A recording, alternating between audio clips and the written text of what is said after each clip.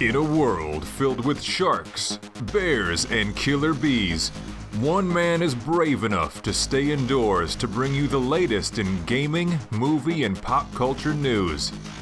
That man is Tom Awesome, and this is the Outside is Overrated podcast. Hello and welcome to Outside is Overrated, a podcast about gaming and nerd pop culture.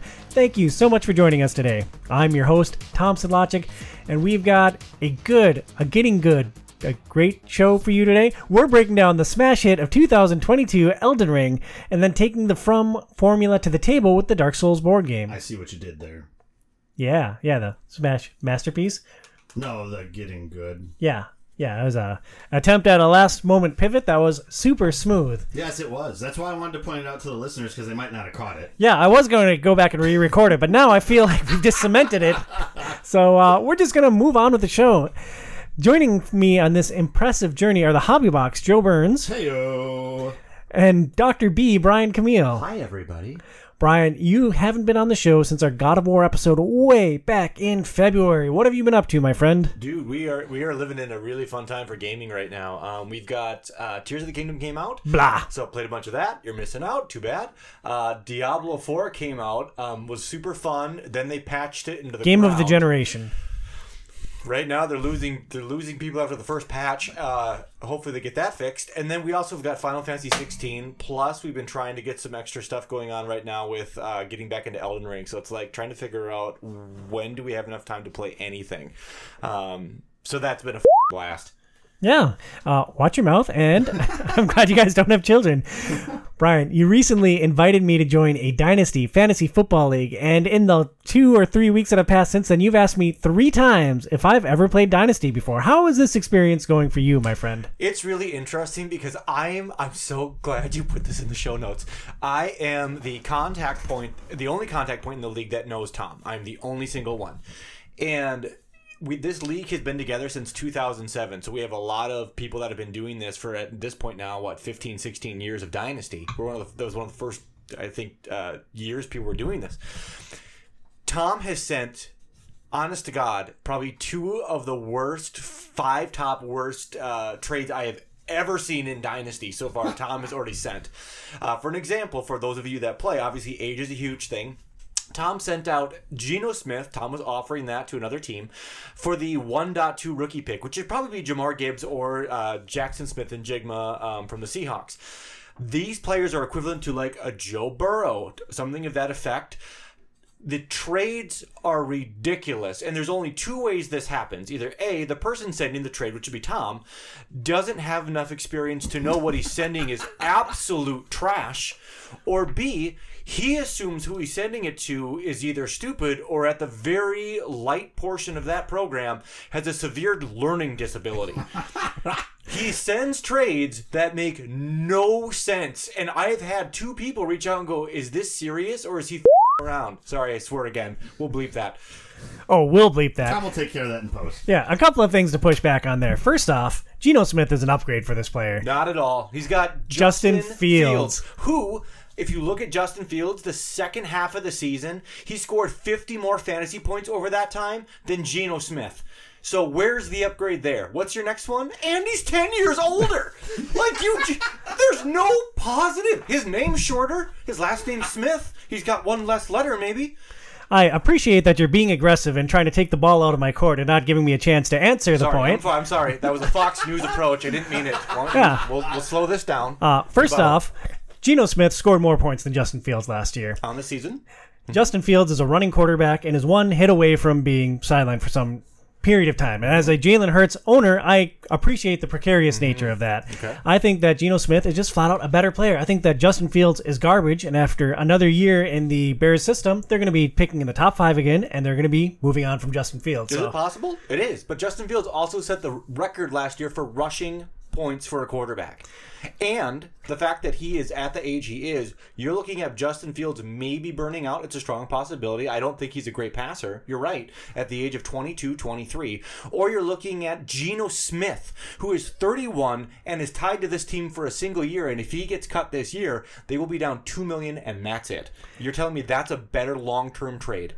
He scored more points. He's tied to the Seahawks for 3 years. He is the established starter for 3 years, and they just brought in Jackson Smith Enigma, who you mentioned as one of the top draft picks. He has more weapons than ever before. Okay, and one last thing. Geno Smith can be cut after this year for about $2 million.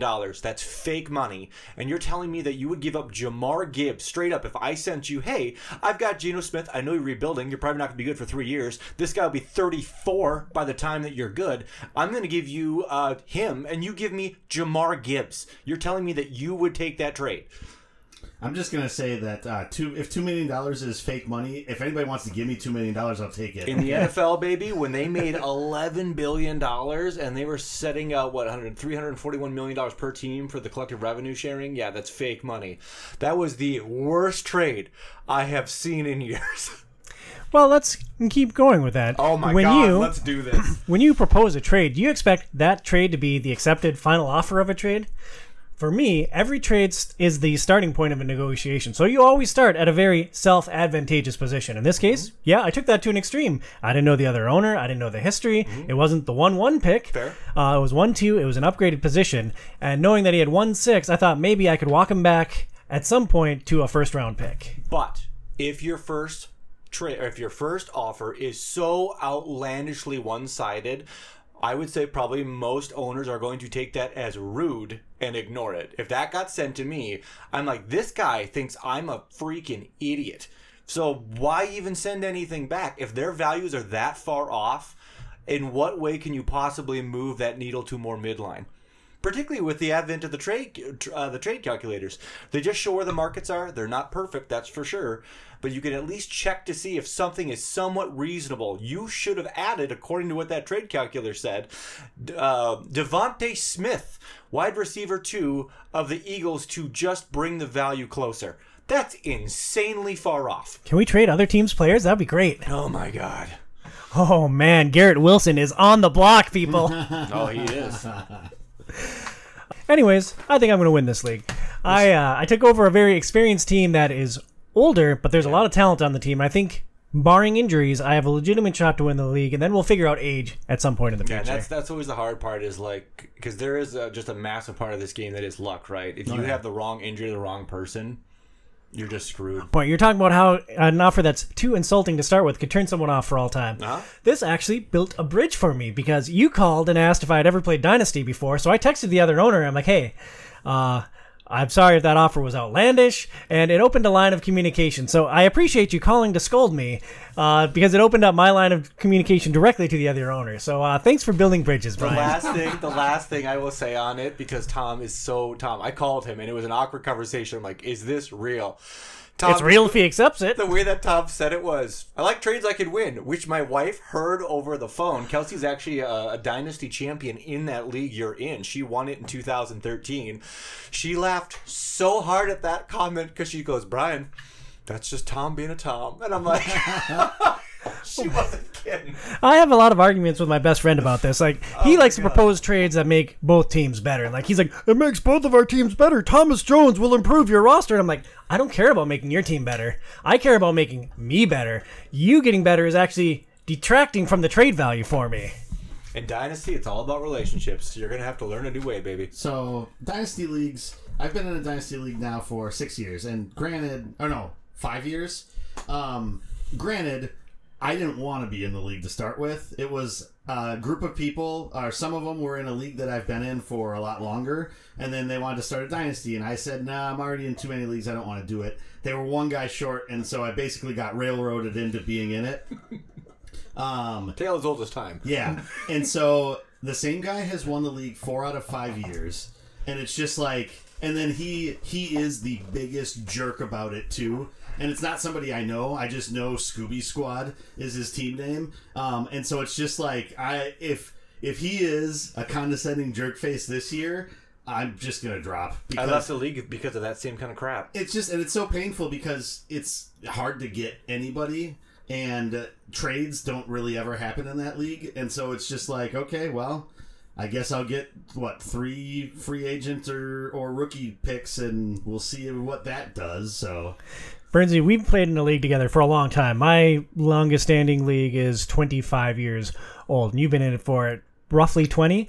I have something very special lined up for the next time that I win it. So I hope that it's not going to make you join the league. It's a way that I'm going to troll the other owners and commemorate myself. But hopefully it's not enough to push you out of the league. Well, that's all right, because if I win before that and I'm the first 3-time champion, well, you can do whatever you want. I know I'm still better than you. Last thing on it, when you talk about Dynasty Leagues, the whole point of a Dynasty League is lots of trading, right? That's the main draw to it. I think from 2020 to 2023, my team had 13 trades alone, just me reshaping that thing, and that's the fun of it, is negotiating and building it out. So I really hope you kind of get the bug for it, because man, it is so much fun. I've had one off season with you, and I can already tell you're a tinkerer. A little bit. Bernsey, let's pivot to you here. You hate From Software with a burning, fiery passion. Was prepping for this show just an agony for you, or what? I mean, I wouldn't say it was an agony. It was frustrating. Was it better or worse than eating glass? I mean, I've never eaten glass, and I'm going to try not to ever in my life. Broaden your horizons, man. I will say this. When we talked about Bloodborne, when we recorded that, what was that, a year ago? 2 years ago? 2, I think. Yeah. It was during COVID. Yeah, it was. I remember sitting at Brian's house with our masks on to play. It was probably about 2 years ago, yeah. And so I remember us talking about the fun to frustration quotient with FromSoft games, and how, like, Demon's Souls definitely was more frustrating than fun. Bloodborne, to me, for the most part, was more fun than frustration, or more enjoyment, at least. Elden Ring is a real weird case, and we'll get into it as we talk about it. A timeless masterpiece. Yeah, we'll see. We'll see. Going back a second to the football, have any of you guys seen the quarterback show on Netflix? I've heard nothing but good things, and I heard Kirk is just as dorky and mayonnaise personality like as you'd think. Yep, but it's fun. It's fun to see. It's a really great show. If you guys like football, which I know you do, it's worth a watch whenever you get internet, Tom. Thanks, I appreciate that. If you want to help restore our internet at Outside is Overrated, support the show at patreon.com/OIO. That's patreon.com/OIO. Your support goes towards the media we consume for the show, equipment, and other expenses like having a podcast hosting platform, internet, all this other fancy newfangled technology. We'd also like to thank our sponsor at Premier Health. Check out their website at premierhealthmn.com. That's premierhealthmn.com. And there's a new tier on Patreon coming up starting in August, where if you donate $5,000 for 1 month, Tom can cement over the spot where the internet connection is, so his neighbor can't ever dig into it and break his internet for a month or change. It's such a great opportunity. I should really bring it up with my sponsor. Brian, do you think my sponsor would open up the checkbook for $5,000 to cement over the ditch in my house? If you want me to write that kind of check, there's going to be some more things that get involved in that particular thing than your retaining wall. All right, well, I'm gonna loosen up. I don't know. We're going to figure this out. I'm gonna loosen up my wrists a little bit and just read that website one more time: premierhealthmn.com. That's premierhealthmn.com.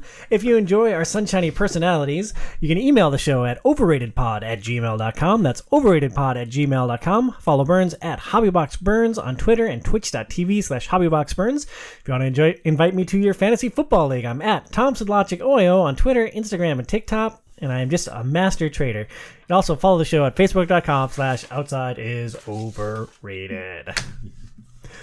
We start our discussion today with the Dark Souls board game. Burns, you want to share what this game is also informally known as? No, like, that doesn't even make sense anymore. I don't know why you've never deleted it off the show notes. It just makes me laugh every time. Every time I start doing the show, I'm like, oh yeah, there's that funny joke Burns made about Sanctuary. In other words, that start with S. Sanctum.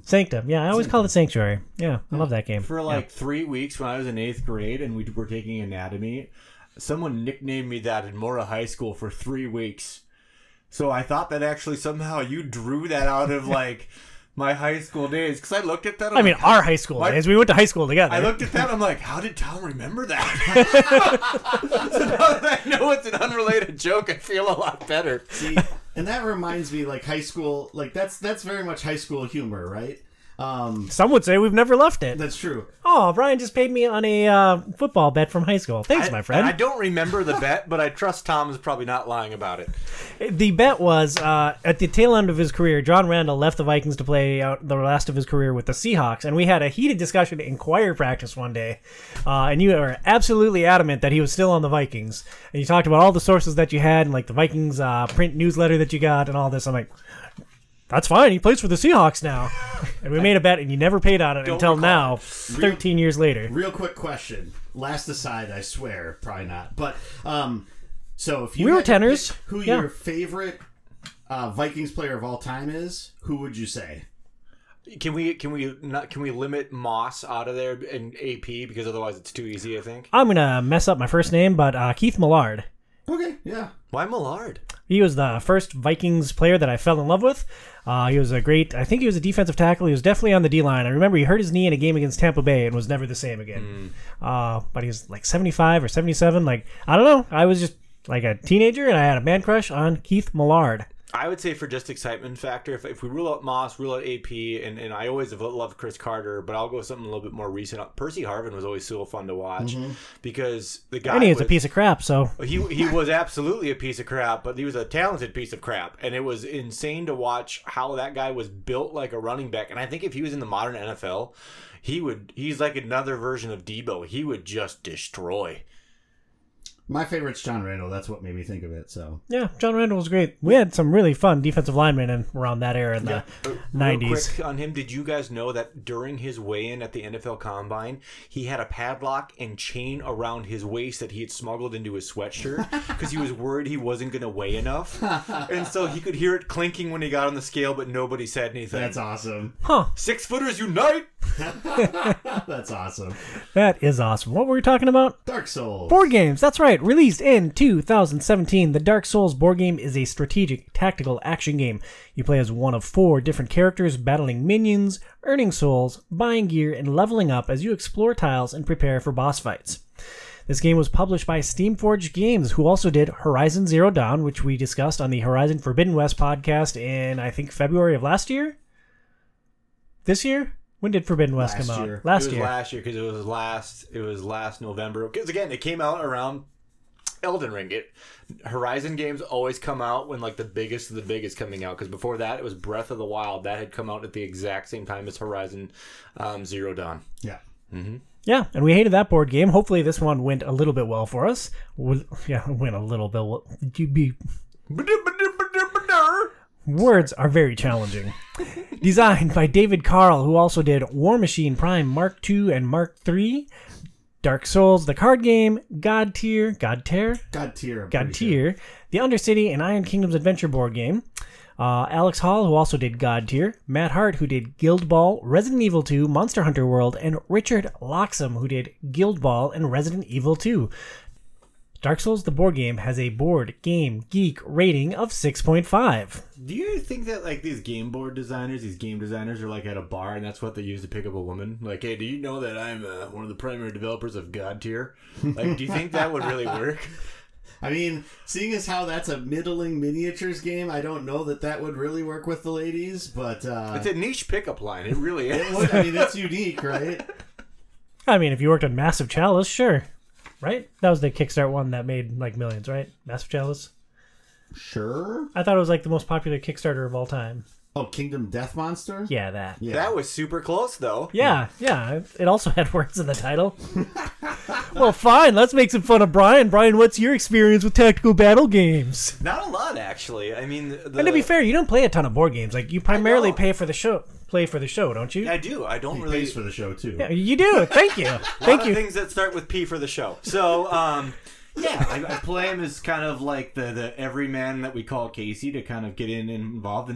And Tom actually really thank you because you understand that about me. So you always give me very basic characters. I'm warrior in this one. I swing an axe. That's all I did. And it was great. So I appreciate the fact that you guys definitely can see more layers to how these games work the second we start, and you guys tend to take the lead, and that makes the experience actually a lot easier because my god, if I was the one making decisions, we would have been done after the first 30 minutes. And your experience is also valuable because, like, you're kind of the outsider for board games, and that's why I like doing these themed shows around, like, a theme like From Software, because, like, you're super into Elden Ring, and you're going to be our heavy lifter there, but having the non-board gamer's perspective on something with as intricate as movement as the Dark Souls board game, I think that's super interesting. So I'm glad you're here. I'm glad you didn't go full Tales of the Borderland and just, like, walk out 37 seconds after coming downstairs. Live on, and that's going to become OIO lore at some point. It is. Yeah, I have it tattooed on my scrotum. Brian That's plus why Borderlands. This is informally known as that? Yeah. Okay. Yeah, I thought you knew that. We talk about it all the time. All he could fit on there was a lowercase b. The rest of it we'll have to add in miniature. Phoenix says it's a good size sack. Burnsy, your level of experience and passion for tactical battle games.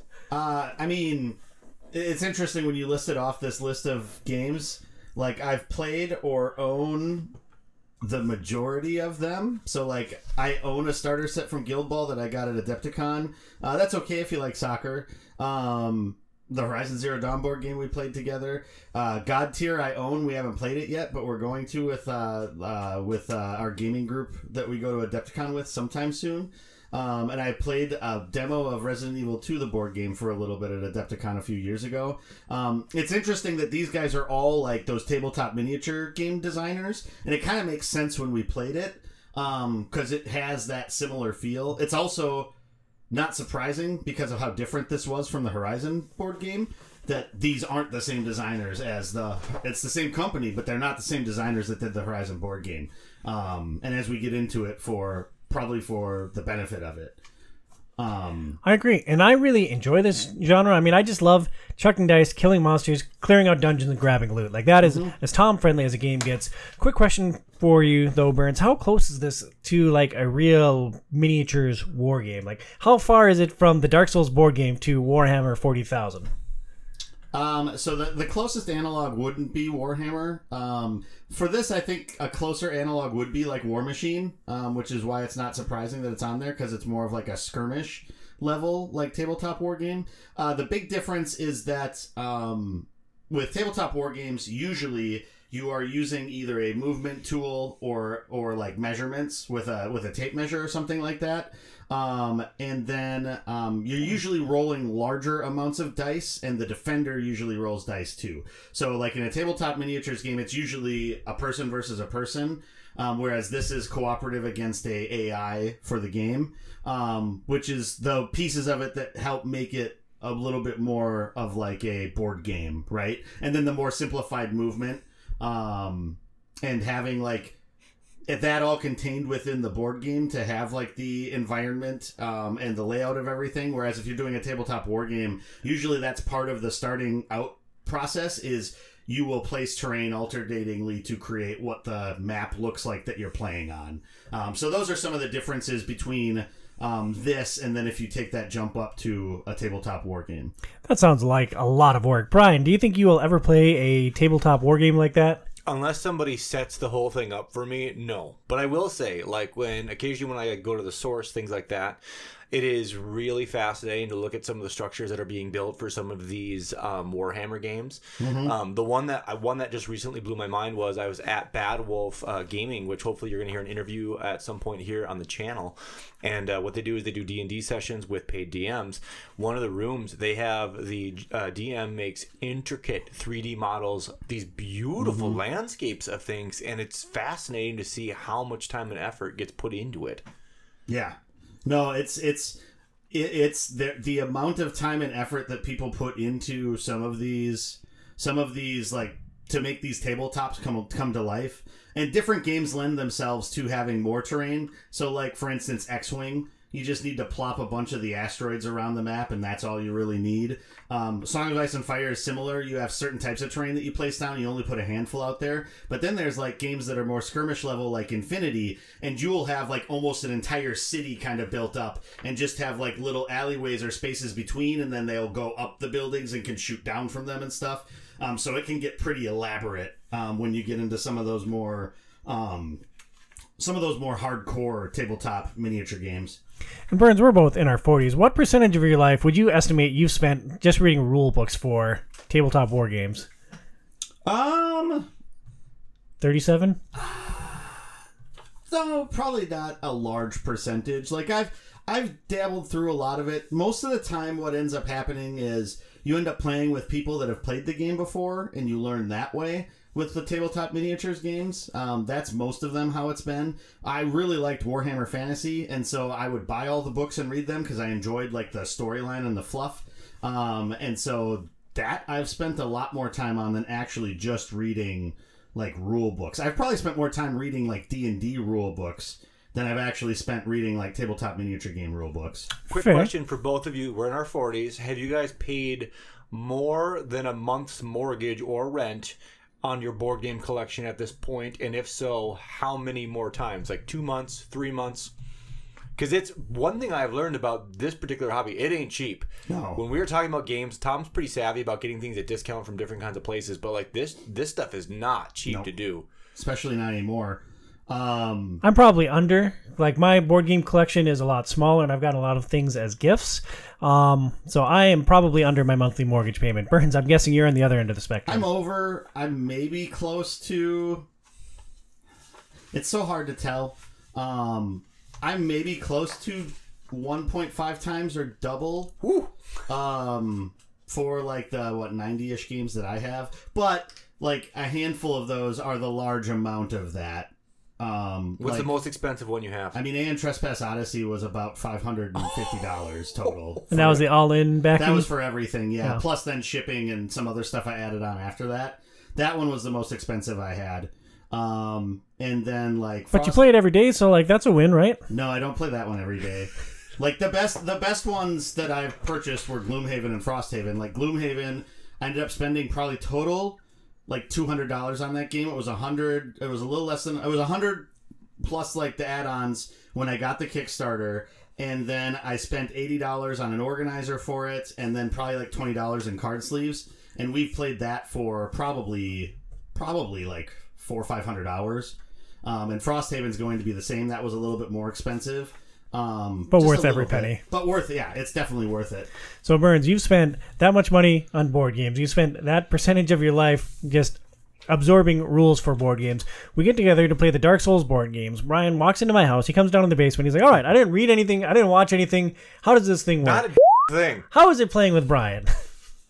It was good. It was fine. Oh yeah, it was fine. Brian, you played as a warrior. Let's talk a little bit about your build and how you got into the action. You were going to be mean. You weren't mean, and you just moved right on. Did you notice that? No, because it was like this one a lot smoother than when we played the Bloodborne board game. Yeah, I think so. Yeah, so. I think this one's smoother than any board game that we've played as a group, which is just Bloodborne. Now this Horizon Zero Dawn.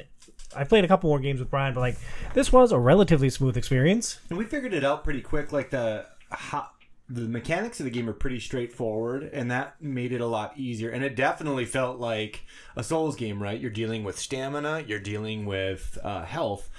The part that was so goofy is like I started out as a warrior because Tom's like, okay, we need to give the caveman like a stick, and that's great. But then like because of how the game works, I eventually became a wizard, and like that transition was quick. And it was like one round later, okay, Brian, you're casting spells. I'm like, what?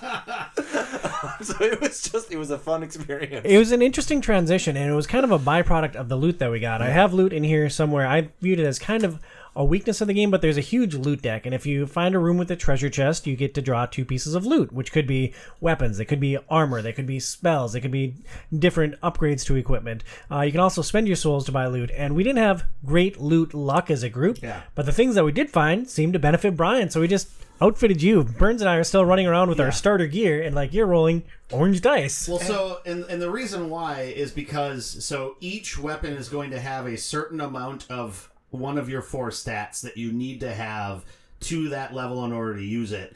And then it costs you X amount to level up your stats, just like how you'd spend souls in the game, in the video game, to upgrade your stats. It's the same type of thing here. And so you see what that minimum is that you need to get to in order to equip that loot. And then, okay, well, who can get there the cheapest in order to actually equip this and use it? And it was you, like, all the time. Yeah, and you needed... The first time we went through, we kind of realized we should have been upgrading a little bit quicker because we were kind of slogging through. We were figuring it out, but we were doing it the painful way. Let me set that up just a little bit. So you take the game out of the box. You lay out some big tiles, and each tile is going to have a face-down encounter card on it, and that encounter card will tell you what enemies are on it. I picked a mini-boss at random for us to fight, and the mini-boss tells you what types of encounters you have. So for the Titanite Demon that we chose, we had 1 level 1 encounter and 3 level 2 encounters before we got to the mini-boss. So we did the level 1 encounter, then we're like, all right, we survived, let's go fight the level 2 encounter. Whereas in hindsight, it would have been very smart for us to go back to the bonfire after that first level 1 encounter, buy some gear, try to get a little bit stronger, because I think we got our butts kicked in that second room. Yeah, and you know, and it's a tricky thing to figure out because you can only go to the bonfire so many times before it's like, okay, now you got to go all the way through, otherwise you lose, right? Well, you can only do in a formal rest of the bonfire. You have some expendable resources, like you have your Estus Flask, which can heal all the damage and stamina that you've accumulated. You've got a luck token that allows you to reroll a die. Okay, that's right. Yep, and those things recharge when you go to a bonfire. But like, we could have stopped by to go shopping after literally every encounter if we wanted to. We just didn't realize it until like, oh, we have all these souls. Maybe we should use some of these to see if we can get some gear. Yeah, so when we actually did do it, I ascended to like the max level over the course of one round. It was a stark change. But the more we played, the better we got at figuring out how to approach rooms. And again, that's very much like Elden Ring. Once you die enough times, you're like, okay, what's a better way to do this? Well, it's very much the Souls formula, because in Dark Souls, like, you'll go out, you'll fight the monsters, you'll get souls, you'll go to a bonfire and you'll rest, and then everything resets, everything goes back the way it was. So in the board game, they emulate that really well. You go and rest at the bonfire and everything resets. So you know, if you've been to a room before, you know what enemies are going to be there, where they're going to start, what their stick is. So like that first time through, that it can be very challenging because you don't know who's coming from where and what their bag of tricks is. Like, for instance, when I was playing with Phoenix after our gaming session, there is an enemy on level 1 and level 2 encounters that just runs at you with a big axe. Like, he doesn't formally do an attack, but he moves one space, and if you're on that node that he moves into, he hits you for 5. And then he just turns and runs at the next player. Like, he just runs and attacks. And like, we didn't know that was coming the first time. Like, we're both standing right on the node that he runs into. It's like, oh, great. So we both get whomped. Then one of us goes, and then he activates again, whomps the other one. It's like, oh, well, I barely survived this. And it's tricky because you only get so many refreshes. Like, I think was it 3 for us or 5? It might have actually been 4. It varies depending on the number of players. In a 2-player game with Phoenix, we had 4 rests at the bonfire, 4 sparks. I think in a 3-player game, we had 3. I think it goes down 1 by each player count you have. We were already at, by the time that we decided, hey, we better make a push through this because we're almost out of rest. We were like down to our last one. Yeah. We had to go. And unfortunately, I had taken a big enough hit on the end boss that ended our game, and there was really no way out of it, because it's very interesting because it's a combination of stamina and health, and they each fill from each side of essentially a meter, and if they meet in the middle and you can no longer like burn either one, or it exceeds what you have left for open space, you're dead. Yeah. So you have to be super mindful. And not just you, but like the whole party is wiped. Right. And it's like if I use too much stamina to do this move, you are now much more vulnerable to death. It was a very interesting dynamic. Yeah, and so like my character class, I was the Herald, and that one was useful in that instance because I was able to remove the fatigue from characters with the abilities that I had, and so that was beneficial to kind of keep us going forward if we wanted to kind of push for another room or needed to push for something else. And then the other thing that I had that other characters at least didn't start with was I had a weapon that had reach on it, so I could attack things from 2 nodes away, or from a node away, instead of having to be on that node, which was helpful for positioning and trying to either pull attacks when I should be pulling attacks, or trying to get away when I could get away. So that was a really interesting, I think, aspect when we played, to be able to have that as a difference from you kind of having to run in and do things, and then you as the rogue having to kind of dance around everywhere. Yeah, do you want to break down what you did as a rogue? Because you were quite different than both of us. It was the assassin, and the assassin's whole shtick is dodge, because your life literally depends on it. When a monster attacks you, and the way activations work in this game, you walk into a room, the monsters spawn, and then all the monsters activate, then one of the player characters activates, then all the monsters activate, then one player character activates. So we walk into a room, all the monsters charge at us, and if it's Joey's turn, Joey gets to do his thing. Then all the monsters are going to attack all of us, and then Brian gets to do his thing, then I get to do mine. There's 2 ways that you can mitigate damage in this game. There is a straight up block value, where you get so many block dice for the shields and armors and sometimes weapons that you're carrying. And if an enemy is going to hit you for 4 damage, you roll your block dice. If you can roll 4 hits, you negate all 4 damage. If you roll 2 hits, you negate 2 of the 4 damage and you take 2. There is also a dodge mechanic, which is riskier, but if you get the number of successes right, you get to avoid all the damage. So for the basic level enemies that we mostly fought, you just needed 1 success in the block die and you would mitigate all the damage. So early on, I had 1 block die. I was like, well, roughly 50-50 chance that I'm going to avoid all this damage, so I always blocked. Then when Brian got his good armor, I got to take his cast-off armor, which added another block die. And it's like, all right, great. And then eventually I got another weapon that gave me a third, I think I said block, but a third dodge die. Dodge, yeah. So I essentially, my whole game was around poisoning, doing little bits of damage, poisoning enemies, and then dodging to mitigate all that damage, which for me, having played 2 different characters now and one that was more melee face, more block face, like I love the dodge mechanic. I thought dodge was my favorite and the most interesting part of this game. Because with the dodge also, once you dodge, you can move to an adjacent node. Correct. And one thing that we worked in the rules, when you do the dodge action, whether it works or not, you get to move 1 node. Oh, you still move even if you fail. Even if you eat the damage, you still get that benefit and maneuverability, which would have been tremendously helpful as we were fighting the boss. In a boss fight specifically, there's some movement rules when you're running at the boss, but when you're dodging, you get to negate those. So like if you're standing in front of a boss when he attacks, if you dodge, you can dodge to wherever his weak spot is. Got it. And during our experience, Joe and I had to be so mindful of that boss because if he hit us, he was ripping us apart. Yeah. But he could not hit Tom for the life of him. Yeah, most of his dodges required 1 success, and I had 3 dice that I was using with, I think, a 50% chance of success in each one of them. Dodge was a cool mechanic. I really enjoyed the dodge mechanic. I also played as the Herald, the same class as Burns when I was playing with Phoenix, and I upgraded from the spear to an axe right away. With the axe, there's no reach, so you had to be right on top of the enemies to fight them. So we ran into many positioning problems. Like Feeny had a 2-handed sword, and so she was mowing through enemies, but she could only attack 1 per turn. So I had to try to mitigate damage where I could. I had to step in and try to clear off some of the smaller enemies where I could. And it was a very fine balancing act because, again, positioning nearly killed us multiple times. We had that one dude with the axe. We were both standing there, whomped us both. Whomped me again before I even had a chance to activate. After we beat the mini-boss and moved on to the second phase of the game, we had a level 3 encounter, and there's these big sentinel dudes. Oh, wow. They have a polearm. They attack at range 1 for 6 damage. Sucks. Gross. Same thing. We were standing right there, right on top of them. By that point, I had a heal spell, and like we're both half dead. I'm like, well, Phoenix has the big sword. Hopefully she can get out of trouble for herself. I heal myself, and I run. And then she ends up wiping, and we have to reset at the bonfire. That's as far as we made it. That stinks. And I saw, because she had a 2-handed sword, and again, we talked about how the fatigue and it's the stamina fatigue, same thing, how it is so important. For her to swing her strongest ability, it was 5 exhaustion. Which is half her life. Which is half of her life. Yeah. And when you've already been dinged by a big halberd before that, like her bar was full after the first one, so she had to pop her Estus potion, and she wound up getting mobbed and taken down before she had a chance to clear out the rest of it. Yep, and that's what kind of happened to me is I used a big attack, took a hit, and that was enough to kill me. There was nothing left. It's crazy. Yeah, blame the Herald. He's the healer. Burnsy, we play a fair amount of co-op games together, and I know you're very fond of co-op games. How did the co-op of this game feel when you had somebody who did absolutely no prep work walking into it?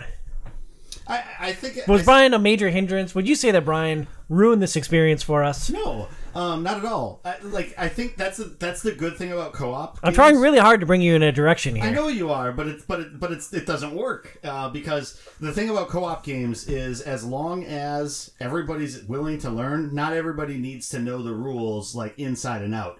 As long as one person kind of has them on lockdown, kind of like when I was your guys' Gloomhaven Sherpa for a little bit, as long as one person knows the rules and can help guide that, everybody else, as long as they're willing to learn and paying attention, can figure it out. And, Brian figured out what he needed to do.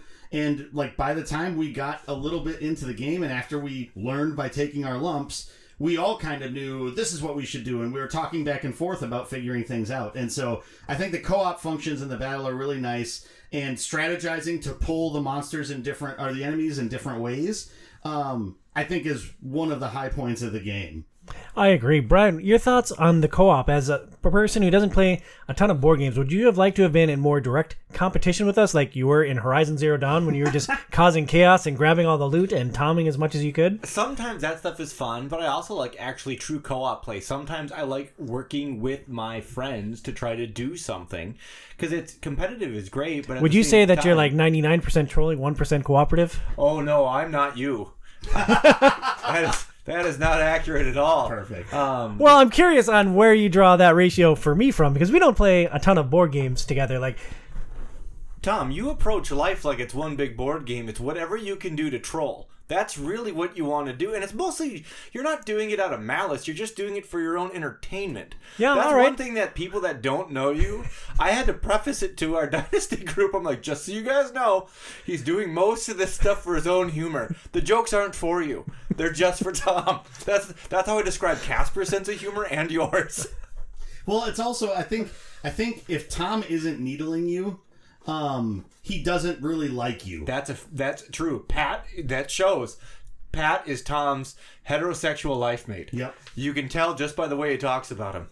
well, Burns, I don't needle you that much, do I? Like, we spend a fair amount of time together. We do the podcast together. Like, we play a lot of stuff, both online and in person together. Tom doesn't like me. I'm just kidding. All right, show's over. Everyone go home. Cat's out of the bag. See, like, it just depends, right? Like, I do feel like if someday, if we are all on a sad day at Pat's funeral and Tom steps up and he's about to make his speech, he's going to say, good, and then leave and sit back down. And that would be the perfect end of that chapter. I'd get you, Patrick. Nah, you'd at least throw in Pat plus butt before you sat down, I would think. Oh, what do you think the tombstone's going to say? It'll be paid for with OIO bucks. Thanks, Brian. My favorite element. Plus butt, brought to you by Premier Health. Check out their website at premierhealth.com. Oh, God, I forgot the MN.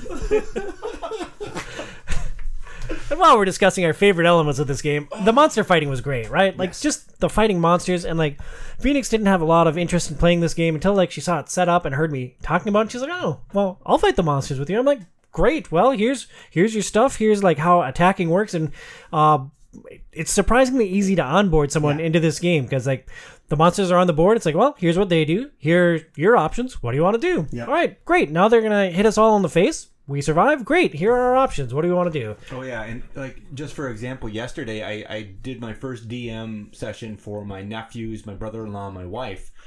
And, like, my brother-in-law, Nick, had never played, and we're playing 5e. It took probably about an hour for Nick to kind of get an idea of what was going on because there's so much happening. And I felt like they were really good about keeping this thing tight so that you could see once it got streamlined, you could move. Yeah. Yeah. One question I did have, because I had a conception about Dark Souls compared to like other Souls games that I have played, and I'm not 100% sure what if that's right or not. Dark Souls to me always seemed like it was a lot more of like a sword and board plotting, and not a lot of like dodging out of the way and stuff like that, but much more sort of like you try to block at the right time and then do your attacks and recognize what the patterns are of the bosses. Is that a proper like identification of how Dark Souls works? I'd say that's accurate. I'd say that's mostly accurate. Sword and board is, I think, widely regarded as the most straightforward path through the game, which means that I've never sword and boarded it because I'm a big dumb idiot who never wants to finish anything that he starts. But I would say that maybe discredits the dodging in a little bit because dodging is crucial in it. There are times where like the enemies just hit too hard to absorb all the blows with your shield. Got it. So I'd say there's a focus on sword and board, but dodging is a critical element. Okay. Okay, because I just wasn't sure if that was off a little bit, whereas it like in this game it seemed like if you could dodge, it was better to dodge than it was to defend, just because of the strength of the attacks coming in and trying to be able to block that is kind of difficult in this. So it's almost like the preferred way is to do the dodging. And that's why Bloodborne is so different. They actually give you a 'cause shield it's at the beginning of the game as a troll going, oh, look how useless this thing is. Just keep dodging. Yep. I'll add that a little bit further into this game, the dodge values go up. So, like, you need to roll more successes to successfully dodge. So, like, when we were fighting the gargoyle as the mini-boss fight, like, he had at least one attack that was a dodge difficulty of 3, which is a relatively tall order. Yeah. A lot of the things we fought had dodge difficulties of 1 and 2, and with my 3 dice, I was cruising through a lot of stuff, and as like a Hail Mary, you had a better chance of avoiding all the damage. Got it. Okay, that makes sense. So no, I went full Casey and broke the game. That's that's pretty much the point there. Speaking of the bosses, one interesting mechanic in this game was how the bosses work. Bernsey, do you want to set this part up and whether or not you enjoyed it? Yeah, so and the first part of it is pretty similar to most games. I mean, there's other mechanics in other board games that are similar to this, but basically you have an AI deck for the boss, and it'll consist of a certain amount of cards. And usually you leave out like 1 or 2 of them so that each time you fight them, it'll maybe be a slightly different combination of abilities. But then once you get the boss down to, and that's basically saying where their weak points are, where they're attacking, where they're moving. That's telling them what they're doing on their activation, and then where you can try to target them or hit them when you're trying to do damage to them. And then once you get them down to half health, or at some point, then you mix in the more advanced AI cards, and then you shuffle everything. So before that, the cards are always going in the same order. So similar to like, and I haven't played Dark Souls, but similar to other Souls games where it's like, okay, you kind of get an idea of the differences in their attacks, and then you get them to their second phase, and it throws everything up, and you got to relearn everything again. I thought that was a really cool way to use that kind of game mechanic in a way that mimicked how the video games work extremely well. Yeah, all we needed was a child's choir to start singing at that midpoint, and we'd be like, yes, this is it. We've reached that moment. This is the experience we've been dreaming of. Yeah, it does an awesome job of emulating a game in that state, and it is super fun. One note I'd have on the Dark Souls game, in the boss fights in particular, like the rules get even more complicated. This is the only part where I felt like the rules really slowed us down, and where we kind of borked this fight is on the facing of the enemy. The boss, so he's always going to turn and face like the enemy that he's moving towards or attacking, and then like on his attack arcs, he has 4 arcs: forward, back, left, and right. Up on the card is always forward, and we went up equals up. So that is one way that we kind of borked the rules. And playing through it a second time with a different mini boss last night, it's like, oh, well, this works a little bit different and a lot better than we thought that it did. Got it. Okay, so that's where we're trying to use it as like cardinal directions as opposed to how he was facing. Yep. So if it showed movement up, we would move him like north on the board or up on the board, when really he should be moving forward in the direction. It's like tank controls. Got it. Okay. He was such a pain too because he was so big. There was no way to get away from him in that room. It was like tank controls. No wonder I hated it. And in the boss fight with the gargoyle that we had last night, like he starts at the far end of the room. We start on the other end of the room, and to try to get Phoenix into position to hit with her big 2-handed sword, she had to use 3 stamina to get to the backside where the weak spot was. Then she swings, and she did a huge stack of damage, but then like we got wiped because all of her stamina was filled up. We used Estus after the first one, and some other elements of this game that I really like. I mentioned it earlier, but just the way the game resets when you rest at the bonfire, I thought it was just such a great way to not only encapsulate the video game or the source material element into it, but also to give you another way to grind out souls and to like go through those encounters, because it's really fun replaying those encounters when you know where the dudes are coming from and you know how to game their attacks. Like, it is awesome jumping back in and being like, oh, well, you nearly killed me the first time, but now we're not even getting hit. It's great. And that's kind of something with the Souls games in general, right? Yeah. It is something that it's the dumb fanboy thought process of get good, but there is something to it because the games teach you how to get better. We see that in Sekiro for sure. We see that in Bloodborne, where you just keep improving the skill set in small ways, and you go back to some of these early levels you couldn't get through, and you just obliterate things. Well, it was really interesting to me in Sekiro when the game just ended with an impossible to beat bullfight. It's like, oh, here's a random bull and it's game over. Weird. Tom put everything he had and then some into this fight. Did you ever wind up actually getting past it, or was that just the end for you? No, that was the end of the game. Oh, God. It was a weird point to end the story. I guess there's going to be a sequel or something like post-bull. The one thing about that too, because like you said, Brian, a lot of it is kind of learning how enemies work, and the more you learn how they operate, the easier the game gets. I mean, the Bloodborne board game had a lot of that in there as well, but the problem with the Bloodborne board game is you would learn your lessons, but you wouldn't realize that you did things wrong until you're like 4 hours in, and it's like, okay, well, I guess we'd have to spend another 3 hours to replay this. Whereas with the Dark Souls board game, like, we learned what we did wrong, and we learned our lessons in like 30 minutes.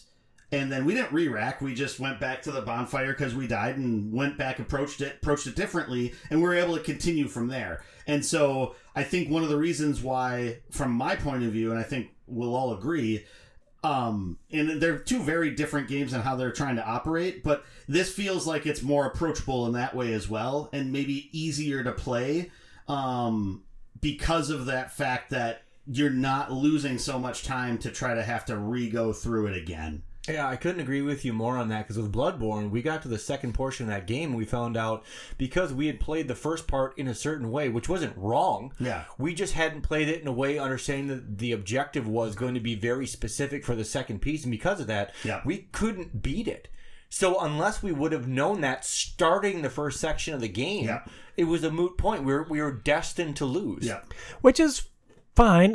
It's hard to describe that as fun, but it's fine if it's going to be something, if we're a regular gaming group and we're playing at a regular cadence, and it's like, oh, well, next week we'll come back, we'll approach this in a better way, and we'll see what happens down the road. But like, given the three of us, we play one board game about every 4 months for the podcast as this core little group here, and it's like, we can't do the Bloodborne formula there. Like, the Dark Souls was a much better fit. It's like, oh, well, something bad happened. We learned from it. We evolved, and it didn't completely derail our play session. It's like, oh, well, we don't have to completely restart. Great. Yeah. So much I think shorter that's also timer. really neat. Yeah, much shorter timer, like you said, on like, oh, we are able to use what we learned at a much faster rate. Yeah, exactly. One other thing that I wanted to list as one of my favorite elements of the game is just the variability in combat. We've touched on it. The bosses have behavior decks where you don't use all of their cards, so each time you fight a boss, it could be different attacks, it could be a different pattern of attacks, but each one of the individual rooms that you go to, like, you draw an encounter card that's going to be that room for this session, but there is a thick stack of encounter cards, and each time you reset the tiles, each time you restart a game, you're going to draw different encounter cards. So literally, each time you play Dark Souls, you're going to have some form of different experience. There's maybe 5 different like level 1 type enemies, and they come out in different groups and configurations, but I don't know, I really enjoyed the variability of this game. Not even throwing into what the weapons did. Like, once you got that whip, that kind of changed quite a bit how you were approaching things, and that was a fun weapon to watch you use, because you were poisoning things every hit, weren't you? Yeah, I got poisoned every hit, and it also gave me another crucial dodge die. Yeah, I think it was sweet. Yeah, Whip was fun. Strengths and weaknesses of Dark Souls, the board game. Burnsy, the co-op combat and positioning. Strength or weakness? Yeah, that's definitely a strength, as we were talking about before. And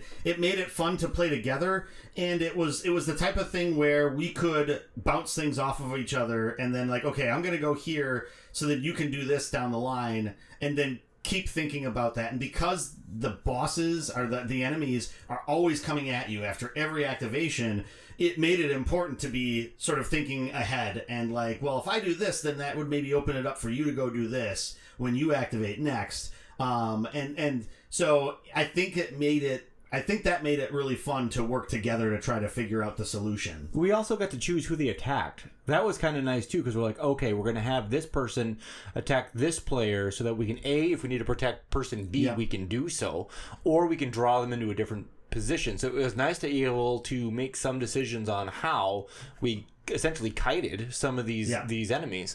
And building on that attack, I'm relatively confident we did that mostly right, but that was a big difference between 3-player game and 2-player game. Okay. In 2-player game, like, one player has aggro, one player just activated. When we were playing 3 players, we were often spread out to a point, so oftentimes the monsters will attack whoever has the aggro token, but if that person is out of their range, they'll go to the next closest person. We were often in a position where we were equidistant apart, so we were able to kind of push them in the directions that we wanted to a lot of the times. Got it. This is up to 4-player? Correct. I'd be super interested to see with 4 players how this would go. Those rooms get really small really fast. Yeah, they do. For 4 players. Especially with that stupid running axe dude. Brian, combat overall, strength or weakness in Dark Souls, the board game? Strength. It was a lot of fun, and you really did have to think about how you want to attack. It's like, look, if I make this attack now, that's great that I'm going to get to throw a bunch of dice, do a lot of damage, but am I putting myself in a vulnerable enough position where, like, defensively now, I am vulnerable? And a quick point of clarification, almost every weapon that you have in this game has multiple different attacks that you can do with different stamina costs for it. So, like, you could do, oftentimes, a basic attack that costs little to no stamina, but if you want to do your big, powerful attack, you are really risking that stamina, which could fill up your health bar quickly. Yeah, pretty quick, and that's what we were talking about when Feeny was using that Zweihander, the two-handed sword. It was half of her gauge to use her big attack. So if anything connects with her, and that's not a character that could dodge, that's death. Like, that's real quick. Yeah, she did find an upgrade that took the stamina on her highest attack down 1. That was a big help. helps. Yeah, that was a great upgrade. After we beat the mini boss, like, we finally pulled our first 2 weapon upgrades. Nice. Yeah, it was. I mean, we could have used it for the mini boss. That would have made it a lot easier. Burnsy, the loot, strength or weakness in Dark Souls, the board game? Yeah, I feel like the loot was a weakness. There's so much different loot. So you have this stack that's, like, huge. And Like at least 50 cards. which is nice because you want to have a variation of loot that you can get.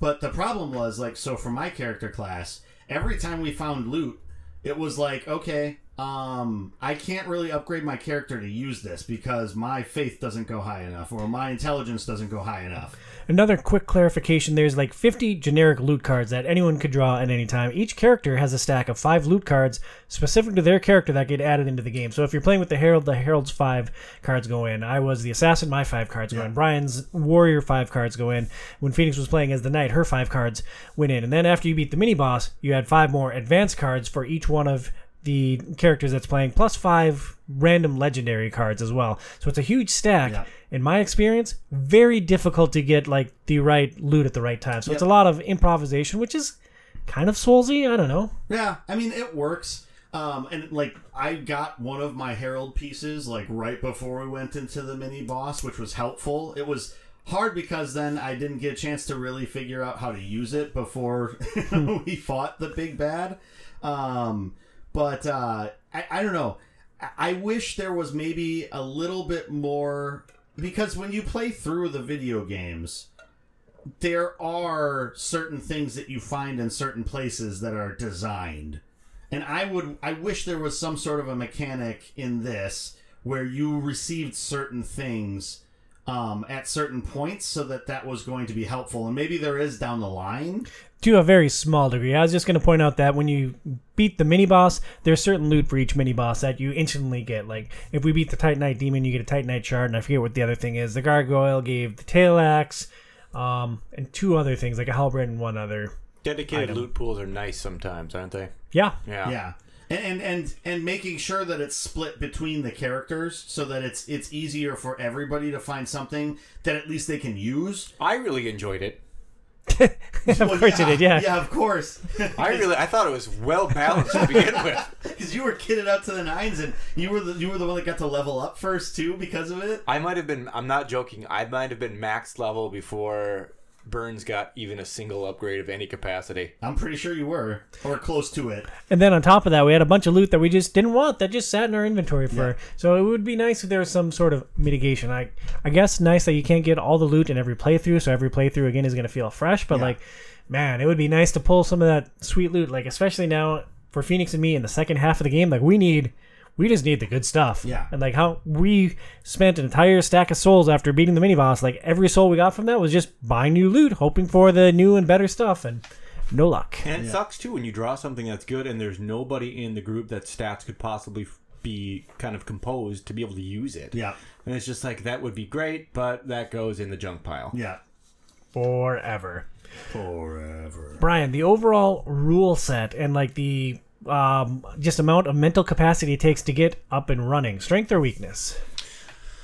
I didn't really have to expend any mental capacity because I was told what to do. And when I showed up, it was already set up. So I'd say minimal. I'd say very easy, very quick. I mean, I sat down and within 5 minutes, I was ready to play. So I give it an A+. My experience was slightly different. Now, I bought this game pre-owned. I had it turned sideways on my shelf, which I never do for games. Like, I always have games sitting on their base, but like I'm running into a bit of a space crunch. So Dark Souls got turned on its side, Big mistake. There are 1,000 little decks of cards in this game. They all got mixed together. I didn't know what the hell they all did. Sometimes the iconography that you need to separate them into their appropriate stacks, like the different starting gear for each character, tiny little icon over a treasure chest. And so it took me hours to set up for the first play. Tearing down from the first play, also not ideal. But setting up the second time when I played with Phoenix, it was a lot more streamlined. And just like knowing the game and knowing like how it works, that makes the setup teardown a lot easier. Burns, you're kind of in the middle. You knew the rules coming in. You had a good grasp of the rules, but I handled all of the setup. How was that rules and onboarding experience for you? Yeah, I think it went well. There was a few times where we ran into some weird connections of rules that weren't super clear. So we ran into that typical, let's search on Board Game Geek, let's flip through the manual like 5 times to see if we could find it. And eventually we figured out something that at least worked for that playthrough.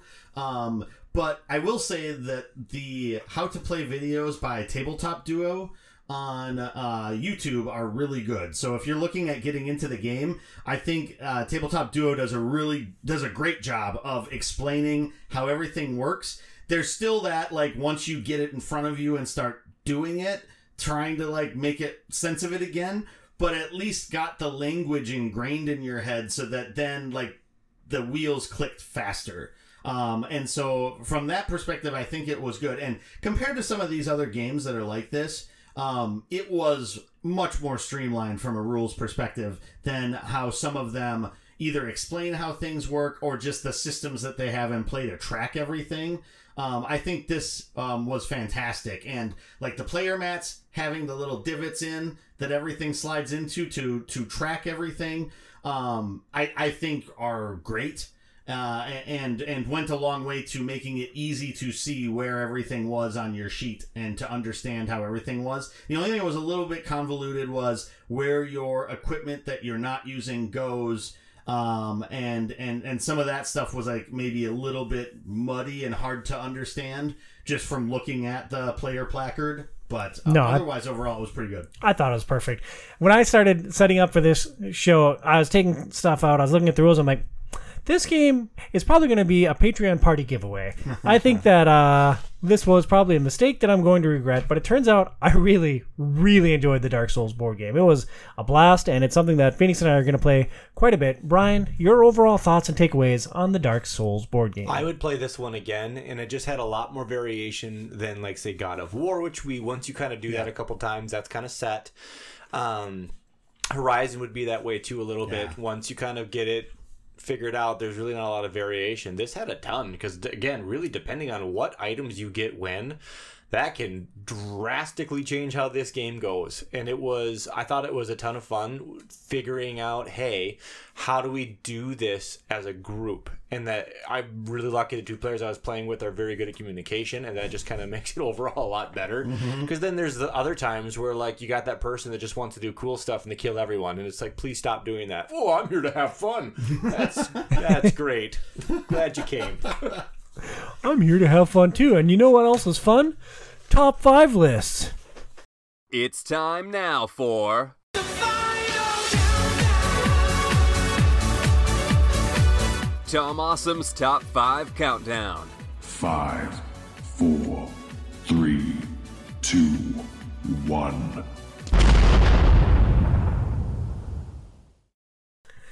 For our top 5 today, I'm going to kick it over to Burns for the top 5 most fun worlds to explore. Yeah, so we're looking at the best exploration in video games. And the criteria, or how I went to approaching this list, was that I wanted to try to focus on, in the top 5, only one game from each like sort of genre or type of game in here, because otherwise it's like, well, open world games, because they're all about this huge expansive world, those would be like the top 5 maybe. So I wanted to try to break it down to only having like one like open world game and only having one like sandbox game. And so that's how I approached making this list. And I wanted to say off the bat, one of the honorable mentions is Elden Ring, just because we're going to talk about it. And so I put that in honorable mention because it felt a little weird to put it into the list. Especially where it belongs at number 1. Well, as the greatest game of all time. I'm actually going to say that I would still think based on the way that I structured the list, it would not be there, but we'll talk about that in a moment. But my number 5 on the list, and this one is probably the most oddball out of all of them, is Chrono Trigger. So the SNES RPG. And the reason why I put this at number 5 and why I thought this was a great world to explore, other than a lot of those OG 90s like turn-based RPGs, Chrono Trigger didn't have combat in the open world. So when you're on the overworld map, you didn't run into combat like encounters or anything like that. So some people would probably say, well, then you're not really exploring, you're not bumping into things and blah, blah, blah. The reason why I think Chrono Trigger is phenomenal, like, exploration in a game is because when you go back to the world in different times, the way that the things are different, but it's still the same areas, I think is really fascinating and really cool. And I remember when I was going through that game, once I started hopping back and forth between the time periods a lot, it was like, oh, I'm going to go to this space and see who's there or what they're doing. And then there's even like very specific plot points where it's like, you go back to this space and then this is going to happen, which I think is really neat and really cool.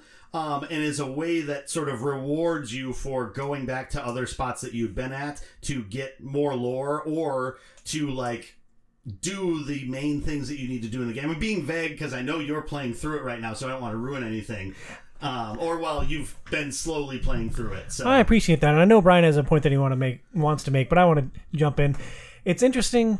I'm playing through Chrono Trigger not quite for the first time. I made it to the final boss once before, and I decided, well, I'm finally going to beat this thing, and I'm not super into it this time through. Like, there's elements that I really like, but it doesn't have the same magic for me. And I think one of the things that is dragging me down is the time it takes to load on the Vita. Oh, yeah. Like, there's so much lag, and, like, I guess PS5 and, like, solid-state hard drives have maybe ruined retro gaming for me for all time. I was never crazy about it to begin with, but, like, it is just untenable waiting for even the menu to load. Like, there's a 3 to 5 second pause. I'm like, oh, my God, I just want to equip this freaking sword and then keep running. And it's like, those PlayStation ports of those RPGs, the load times to go into the menus, like Final Fantasy VI was really bad for it too. All of those games, it's all because of like the CD drive stuff. And then from a coding perspective, it's still there even if you're not playing it on a CD, which is just a bummer. Yeah. How far are you in? I just got the Epoch. Is that the time machine? Okay. Oh yeah, yep. I was gonna say, and this is up to you, I have the DS version, and that's what I played it on like 3 summers ago. Oh, interesting. And it is infinitely faster. If you want to borrow it, I'm happy to let you borrow the DS in the game. So that's not too far into. No, and you can burn back through to get to that point. And it would just be a lot smoother because there is no load times with it. It's just go, go, go. And it's the part that's super interesting is for a game that had such great exploration. How long do you think it took me to beat that game? No guide, just going through. Probably not long. I'm guessing you were maybe at 20 hours. 17. Yeah. And it's funny because we look back at some of these RPGs like, oh, it was so big and there's this huge world. It took forever. 17 hours. It's like, holy crap, I'm done. It was like... Well, it's like those older games too, like Final Fantasy VI. There's so much that happens in the first 5 hours of that game. And it's like, you're just... Bum, bum, bum, bum, bum, bum, bum, bum. And I feel like that's something with like RPGs these days that they've kind of fallen away from, is like they spend all this time on like world building and tutorialization that like the beginning parts of a game can feel like a slog sometimes. And it's not even limited to RPGs. Like, I just re-listened to our God of War episode. I went 20 hours in that game between Odin encounters. 20 hours, and like you could argue that stuff did happen, but like the big like tentpole things were awfully far spread apart in that AAA action game. So that was number 5, Chrono Trigger. Like I said, that's maybe a bit of an oddball there, but I really wanted to put that into the top 5. That's a good choice, though. I like you're doing it on different merits because it's not all one. It's not just about the size of the gameplay. Exactly. Right? That's not just what exploration is. It's about the experiences that you have while going through it as well, and how fun it is to uncover things in the world and to revisit the world. So number 4 is going to be a weird one because I have never touched the game. It is Zelda Tears of the Kingdom. And the reason why I put that in there, here's the thought process that went behind this. Boo! Here's the thought process that went behind this. So I'm looking for like open world games, right?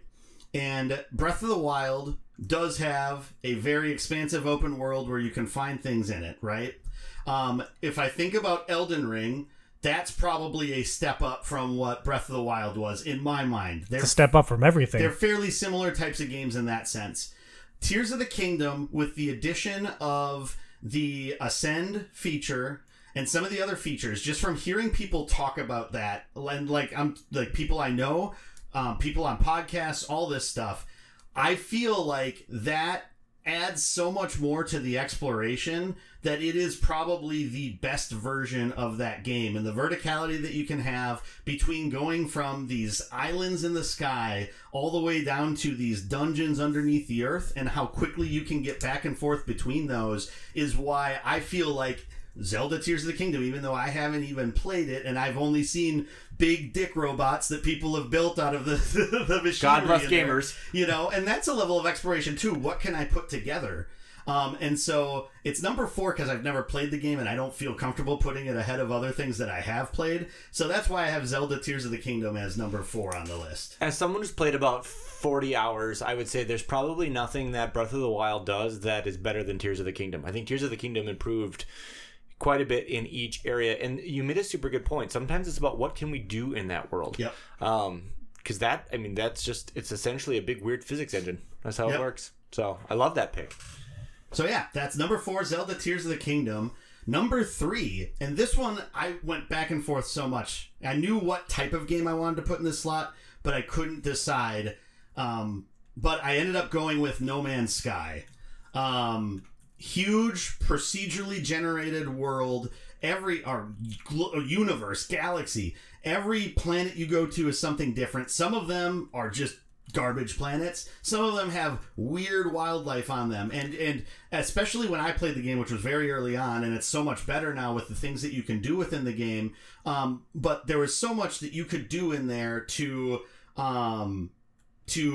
like find all these different types of different plant life, different animal life, and they'll be different on other planets based upon the types of oxygen. You start to find out that the different minerals that you need are on these different planets, and you can kind of go back and forth between them. And now with being able to build bases and find different like cultures on the game, it's just this huge expansive universe that you can explore, and that fun is always there. Sometimes you'll jump to a planet and all of a sudden there's a space battle happening there and you're like, what in the world's going on with this? So it's just like there's always something new kind of around every corner, and sometimes it's not anything super interesting, but even if it's like this barren planet, that's still kind of interesting because you weren't really expecting that. And so that's why I put No Man's Sky as number 3 on best exploration in games. It makes it sound like the world's alive, right? Is that kind of the idea? But just like the galaxy is alive. You want the galaxy to be alive, you should play the game with Casey and have him park his base right next to you. Yep.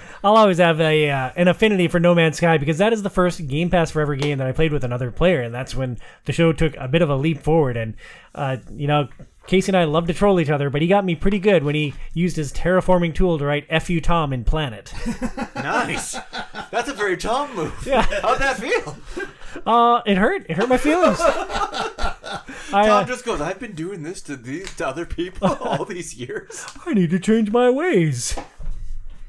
So number 2, I put, nobody's going to agree with me, but I put The Outer Wilds. I'm surprised this wasn't your number 1, but I'm intrigued to hear why it's number 2 for you. So Outer Wilds is phenomenal, and I disagree wholeheartally. I did go back and forth on this, but it's a game that's all about exploration, and it's not only that you're exploring just to see what's all out there, because basically what it is you start off on a planet, you go into a rocket ship, and you can go to these other different planets that are in your solar system, and you're basically uncovering the mysteries of your planet, the entire solar system, and what's going on here, and you're trying to prevent basically your sun going supernova and wiping out everything and then resetting everything because you're in this time loop.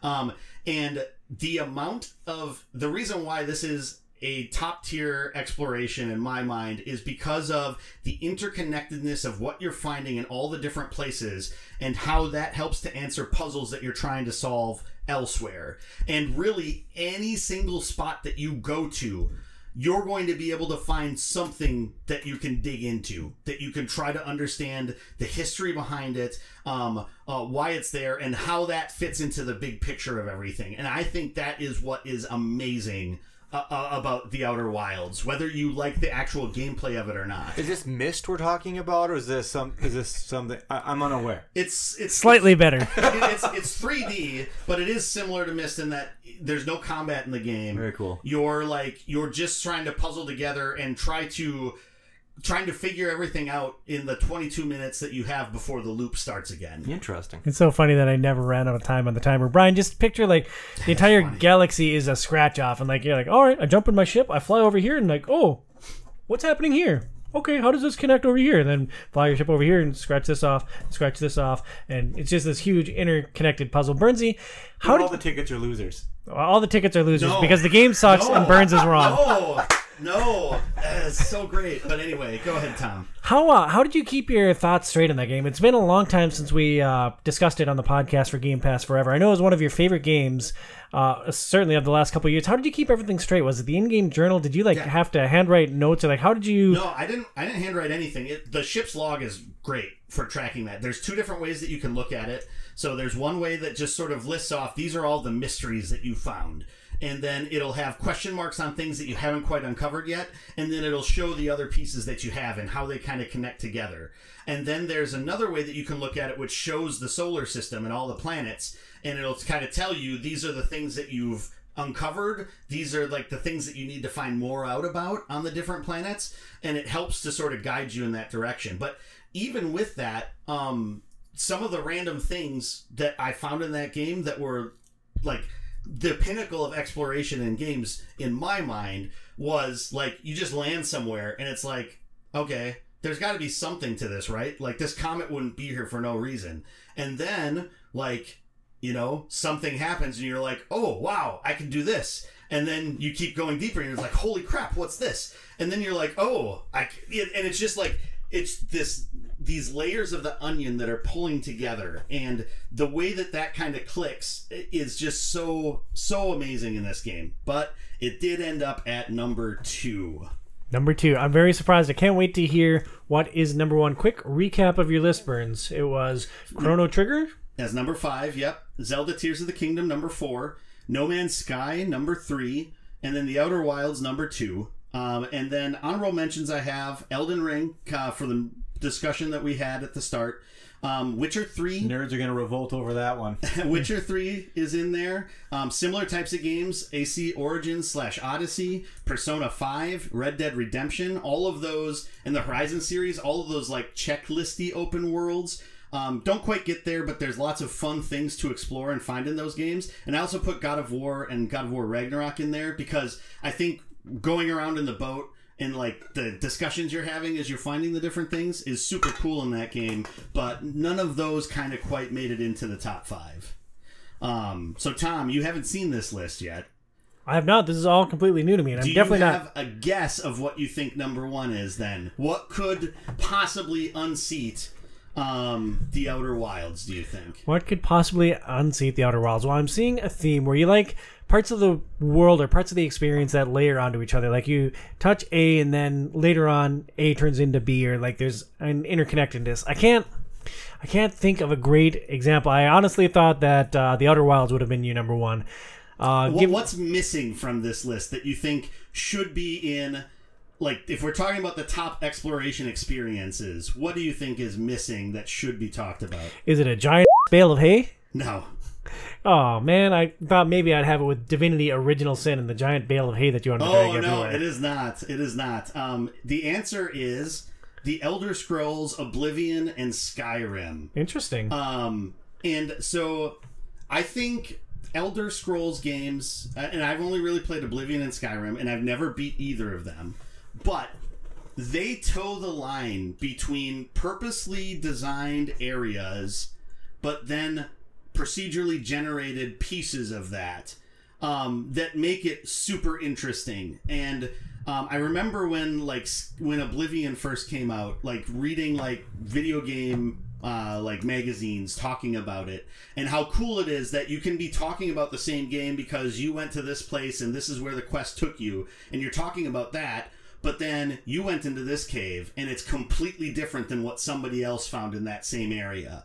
I think that is a really cool area, and none of the other Bethesda Softworks games have gotten to the level that like Oblivion and Skyrim did, with just the huge open world that you can explore out in the open, but then when you go underneath the surface, it's something that's going to be specific to like what you're experiencing, and other people probably aren't going to experience that in the same spot. They might not even experience the same exact like constellation of things that are happening underneath there. And that's why I feel like the Elder Scrolls, Oblivion, and Skyrim, and I put them both in there because I actually played Oblivion more, but they both do similar things. I think Skyrim is more popular with people because it was more recently came out, and that's kind of where the game sort of exploded into mainstream appeal. But I kind of put them both on equal footing for having really fun worlds to explore. It's interesting given your reverence for the Elder Scrolls games and your interest in MMOs that you've never played Elder Scrolls Online. That is true. Which is on Game Pass and currently free on Epic Game Store. Yeah. Part of that is because I play Final Fantasy XIV as an MMO, and jumping into another MMO feels like it would just be a lot, even though I have compulsions that pull me in all those directions all the time. But from what I've also heard is that, I don't know, there's differences to that from an MMO that doesn't make it as interesting or fun to play as like the actual bespoke like Elder Scrolls experience that are built specifically as a world. Well, I'm going to pay Casey to put it on Game Pass forever, and then you're going to have to play that someday. That's fine. Yeah. I mean, I'd be happy to do that. I've beaten both, and I think I like Oblivion more just because there was less icons on the screen. Uh-huh. You do feel like it's a little bit more natural finding something, because in Skyrim, if you're just close enough to a cave opening, here's the cave. We're gonna put the icon right on your compass. And I've got a couple of patients of mine that are older gamers, and they talk about Morrowind. And to be honest, if there's any kind of update to the user interface for Morrowind, I would try it, because they're like, hey, you could find out more information if you go to a town west of this area, and it makes it a lot more vague. Like, you're the one that's actively unraveling it, and it doesn't hold your hand for it. Yeah. And I think there's a place for that. Yep. Yeah, and they're really good at making those games like that. Which is, I think, why so many people, even though the game is ages away, why so many people are frothing at the mouth for Elder Scrolls 6. Like, any information. It's the reason why Bethesda just showed, like, a 10-second, like, Elder Scrolls 6 is coming, but after we finish Starfield, so it's gonna be a long time. What are we at, a decade now? When was Skyrim? 2010? It was 2011. 11/11/11 is when Skyrim came out. God, when you think about that too, they're probably just it's just the dialogue that's probably holding them up at this point. Oh yeah, because the amount between Oblivion and Skyrim was just nuts. Yeah. Yeah, and like Oblivion, like was my favorite. My favorite moment in any of those games is the first time you go through a rift into like the Chaos World, Dark World. The demon area. area, and I was just like, "Holy wow!" And it was just like, "Okay, that's cool." I knew they talked about these things, but I didn't know like it was going to be this full fledged. And then it's like sort of white knuckle. It's like, okay, I gotta get through this. I gotta get out, kind of thing. So I think they do some really great things in that series, and so that's why I think it should be number one. It was tough between that and Outer Wilds, but I know Outer Wilds is a little bit more niche. Whereas Elder Scrolls is a lot more kind of widely known, and things that lots of people have enjoyed as opposed to a few people enjoying an indie game. So. I think you defended your pick extremely well. Like, that was pretty well thought out, and I assume, Tommy, you were going to guess that. Yeah, because that's a pretty big one that you put up with the crown jewel of it. Yeah. It makes sense. Yeah. And I didn't even think about Divinity for that. I feel it's like we haven't played enough. We're like 18 hours in. I know, but it's just like there's so much more of the world to explore. I would love to make more time to get back into Divinity. That was a great co-op experience. I played it with my brother Joey. It sucked. It's not built to play on console. It was clunky. It was ugly. The story was bad. You excited for Baldur's Gate 3 then? I actually am. Okay. I've got one of my patients. was telling me that he's put 300 or 400 hours into the beta at this point. And at one point, he's like, I'm messing around and I poisoned something in a camp, and there's this cutscene of all of these creatures dying from the poison I put in their drinking well. And he's like, I've put 300 hours into this, and this is the first time that I've seen this. And he's like, I know there's more stuff like this hidden, and it is awesome. Yeah, my expectations for Baldur's Gate 3 are tempered. Brian, any honorable mentions or things that you would want to put on a list of top exploration in games? I mean, I probably would put Metal Gear Solid 5 in there, but I could also see the failures of it because sometimes it is pretty empty. And I remember you and me talking about that on the second or third episode of Outsiders Overrated. We did Metal Gear Solid, and I just remember you talking about how empty the world felt at times. It did, and that's how I think that's a fair... fair criticism of Breath of the Wild too, because there's times where it is just kind of empty, and like it's great that we can create these giant wide open spaces that are kind of taking over the gaming landscape, but if there isn't interesting things to look at or interact with or ponder, what's the point of all that space? You're just slowing me down from going A to B with nothing interesting along the way. And you skip cutscenes.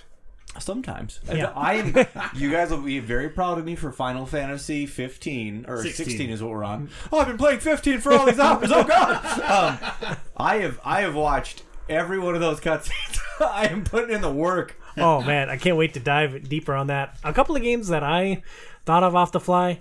Tomb Raider, I thought the original, not the original Tomb Raider, but like the first remake when they kind of rebranded Tomb Raider, I thought the exploration of that was really interesting. There were a bunch of like nooks and crannies to explore and interesting lore to uncover. I think even the original Tomb Raider, like finding the T-Rex for the first time, you're just like, what the world? Like, so there were some moments in there for that. Locking the butler in the cooler. God, I never just did the that. sucker. Just lock him in there. He can't get out.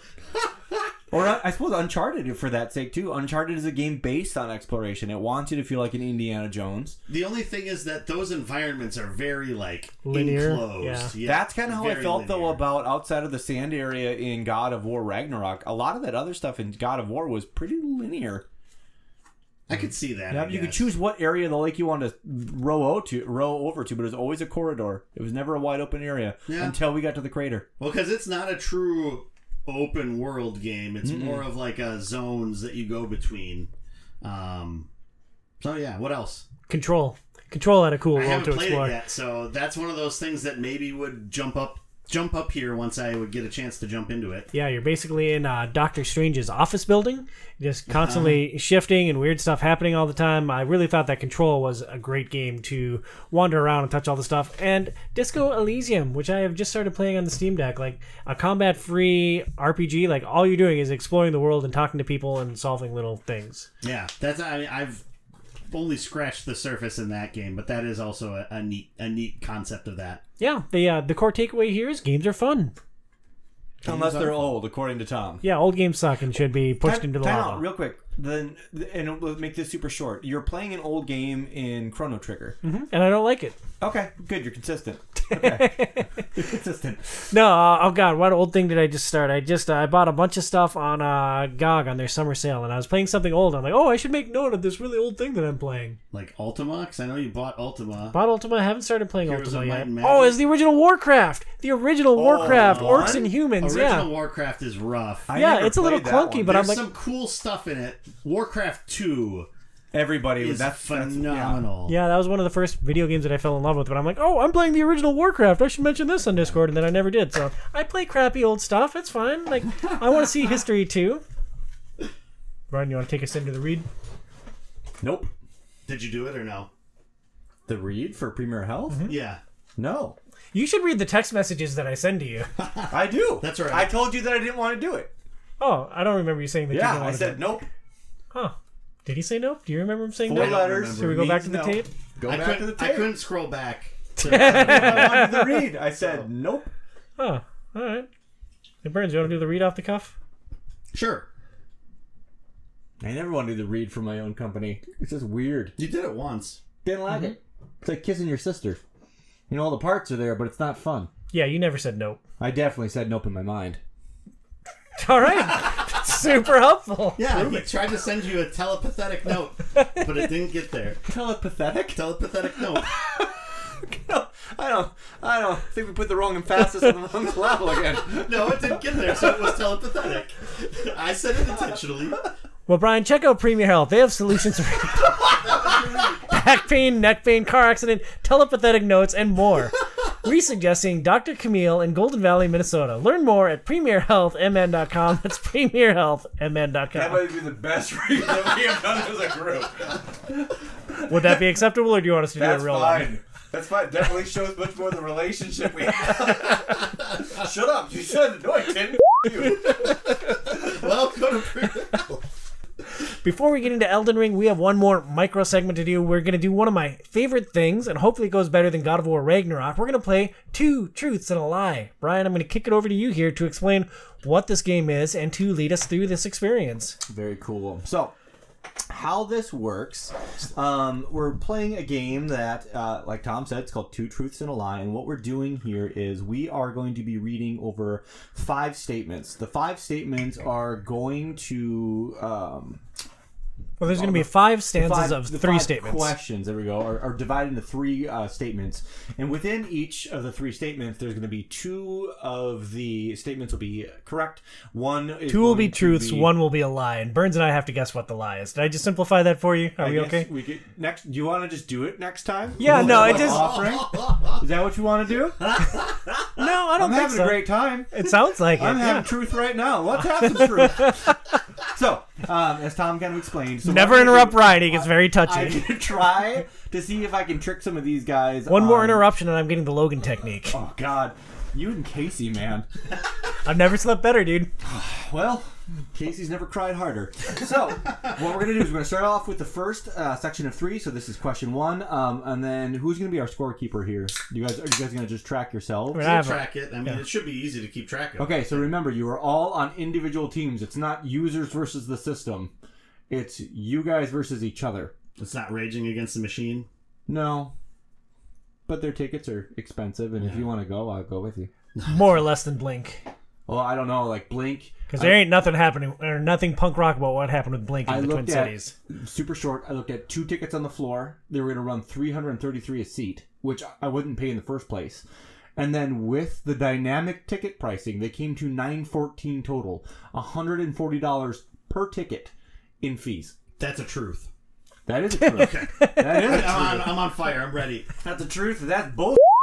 Sorry, Tom. You're going to be censoring all sorts of stuff. I'm going to be better. I promise. He'll take care of it. All right, here we go. We're going to start off with we got statements number 1. So here we go.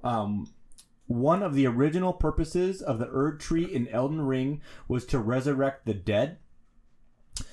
Statement number 2. George R.R. Martin denies he used the first letter of his initials to inspire the many G, R, and M starting names in Elden Ring. And number 3, the Black Knight Cavalry were unused enemies originally found in Dark Souls 3. And if you guys need repeats, always ask. I mean, I feel like there's a lot of stuff borrowed from previous Souls games, so I'm inclined to think that the last one is true. Yeah.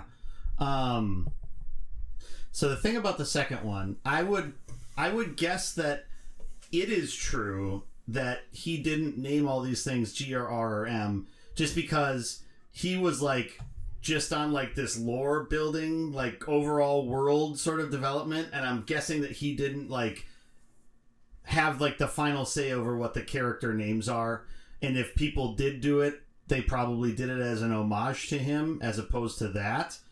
The only thing that would see this as something that you're trying to trip us up with is that he maybe never actually publicly said anything about it. Joe's played this game before. So he's looking. And to be honest, the Erd Tree is the big glowing thing that you see in Elden Ring. And you get the seeds and it powers up your flask. Got it. Okay. That's a major component. I'm worried how far you got into this game. I made it farther than you did in Tales of the Borderlands. You hit start. Yes, you did. But I did not make it supremely far. So, you got a trophy. That's something. Did I get a trophy? I assume you did. I'm sure you did. Yeah. You had to walk out into the open area, right? Okay, was that a trophy? I guess I could look at it. Yeah, I think so. So yeah, that's where I'm sitting at on these two. I think I agree with you that the third one probably is true. So read the first two again, please, Brian, not Burns. Okay, so the first one was one of the original purposes of the Erd Tree in Elden Ring was to resurrect the dead. And then two's the mouthful. George R.R. Martin denies he used the first letter of his initials to inspire the many G, R, and M starting names in Elden Ring. I'm going to go with number 2 is the lie. Joe? Just because I don't know enough about the first one, I'm going to go with number 2 is the lie as well. Number 3 was the lie. The Black Knight Cavalry were unused enemies originally found in Dark Souls 3. They were not. They were originals to this game. The R.R. Martin thing was actually a rumor for a while, so he did have to address it. Okay. Because it's kind of absurd how many names sound similar. Margit, Margot, Margot, like... Yeah, they went full Tolkien on it. It was great. It's super confusing at times who we're talking about, and even some of the characters look alike. So it's a little confusing. The one thing I did find out that was interesting about the Black Knight Cavalry, they initially have you guys encountered them in game at all? Where are they at? Definitely. There's specific spots that they are. They're like over next to a bridge or off a certain road. There's one that only appears at nighttime outside of the Ray They of all Lucaria. only approach nighttime. Okay, yeah, I fought one outside of the Ray of Lucaria. Oh yeah, and Did you kill him? No. They can be very fast and very dangerous, but the thing is initially in the game they wanted them just to be roving randomly across the regions so that you could encounter them anywhere. Awesome. That sounds miserable. It was, and then they're like there was too many issues with them. They couldn't control their AI attacking things. So what they did was they're like, no, you're by a bridge. You're by this tower. Yeah. So there's that. They're basically the Skynet of Elden Ring. Yeah, they lost control of pretty the AI. So. And then one of the original purposes of the Erd Tree was to resurrect the dead. So if you guys have gone into any of the catacombs or tombs, which we had talked about a little bit, even in the show notes, when you're in those base rooms and you can see the roots with all the dead bodies stuffed into the roots, those are the people that they were hoping to bring back. Okay. But the Erd Tree had been, at this point now, kind of infected by Godfrey, so it lost its ability to do so.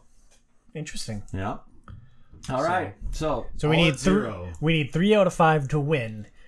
We're 0 for 1. yeah, and unfortunately, I had turned the screen towards Joe, and I actually highlight the lie in red. So thank God he didn't look over and just go, "Oh, that third one's a whole different color." No, Yeah. I purposely slid over. Burns is a good He's a sport. good guy. Yeah. I would have cheated. Tom would have cheated the yeah. crap Yeah. out of You that. didn't Yeah. see the mirror back there? Yeah. Oh God, damn it! There's a naked chick in body paint, too. Well, she's not naked then if it's body paint. Yeah, true. That's I guess that kind of hits the minimal amount of clothing. So statement number 2: the map of the lands between. So this is the continent that Elden Ring takes place in. Is roughly the shape of a tarnished, furled finger. Okay. I always got like crescent roll out of it. Statement number 2: Godfrey was Queen Marika's first consort, and thus the first Elden Lord of the Lands Between. He had earned this honor by killing Horalu, the chieftain of the Badlands, and a bloodthirsty warrior. I'm glad that you threw a lore question in there for Burns. Yep. Question number 3. Unlock. Or statement number 3. The map of the lands between is roughly the tarnished furled finger. I'm trying to help you guys on this one. Which one's the lie, guys? I made one 50-50 for the first time. It's not 50-50 though. It essentially is. You got either... Well, I guess... Oh, because the first one and the third one are the opposite of each other. No, they're the exact same, Joe. Oh, well then you gave it to us. Yeah. Which is it? The middle one is the lie. Because it's one of these similar sounding names. I have it in the notes here somewhere. It was you said Godfrey and it's Godric the Crafted? Nope. Is that right? No, Godfrey's another character. This is when we were talking about how many start with the same letter and have the same kind of sound. Yes. I actually thought I was going to try to confuse you guys on this one, but then I realized my own problem here. So, Yeah. Yeah. All right. So 1-1. I honestly don't know if we won or lost that one. You won. We got a point because there was only only one lie. If the other two were the same one, they had to be true. Here's the confusing part on the lie that I made. Godfrey was Queen Marika's first consort, and thus the first Elden Ring Lord of the Lands Between. His prior name was also Horalu, so it's actually the same person. So they gave this person, random person, 2 separate names, and there's some people in the game that have Yeah, 3 full separate Tolkien. names. Yeah. It's so confusing. It's the Silmarillion, the game. The lands And you had the between- Silmarillion experience, and I had the Timeless Classic that Pat was talking about. And what I had meant to do here was actually the third question was supposed to be the shape of the tarnished land was supposed to look like a prawn. So they both look like the same thing. Tom said Crescent, like you guys had already gotten it. All right. So let's move to 3. You guys are now tied with me. The map of the lands between is roughly the shape of a tarnished frilled finger. Wait. Okay. Mm-hmm. Okay. I feel like that one is true.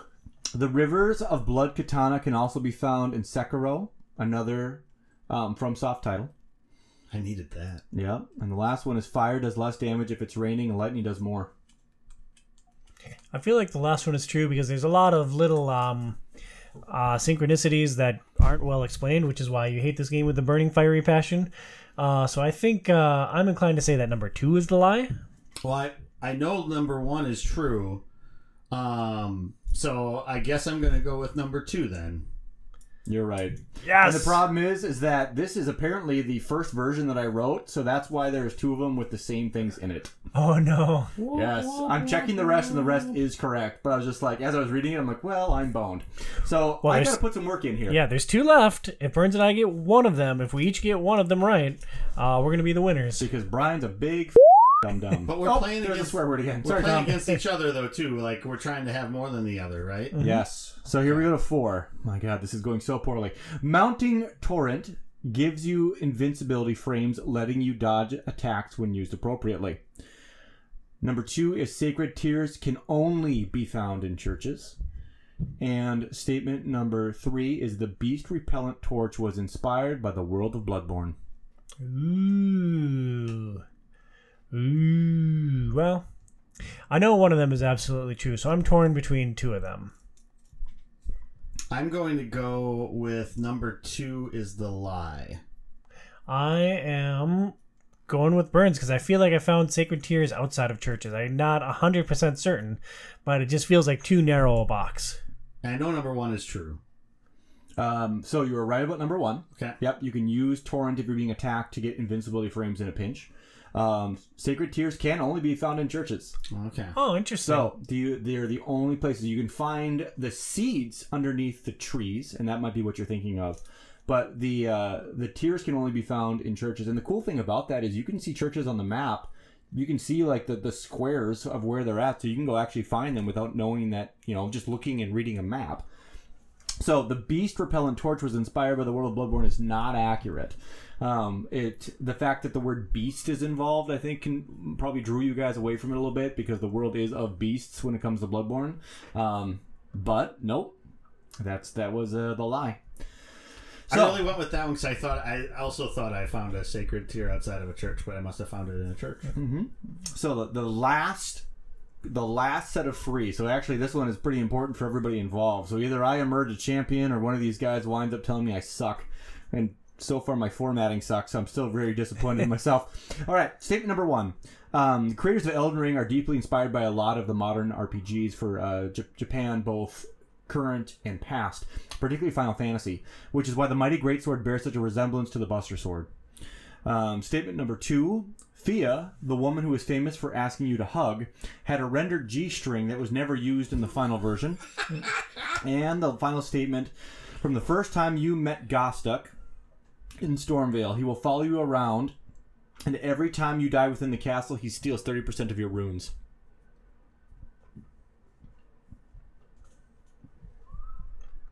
I feel like number 3 is the lie because I went through Stormvale. I don't remember that character, and I don't remember anyone stealing runes when I die. So I'm going with number 3.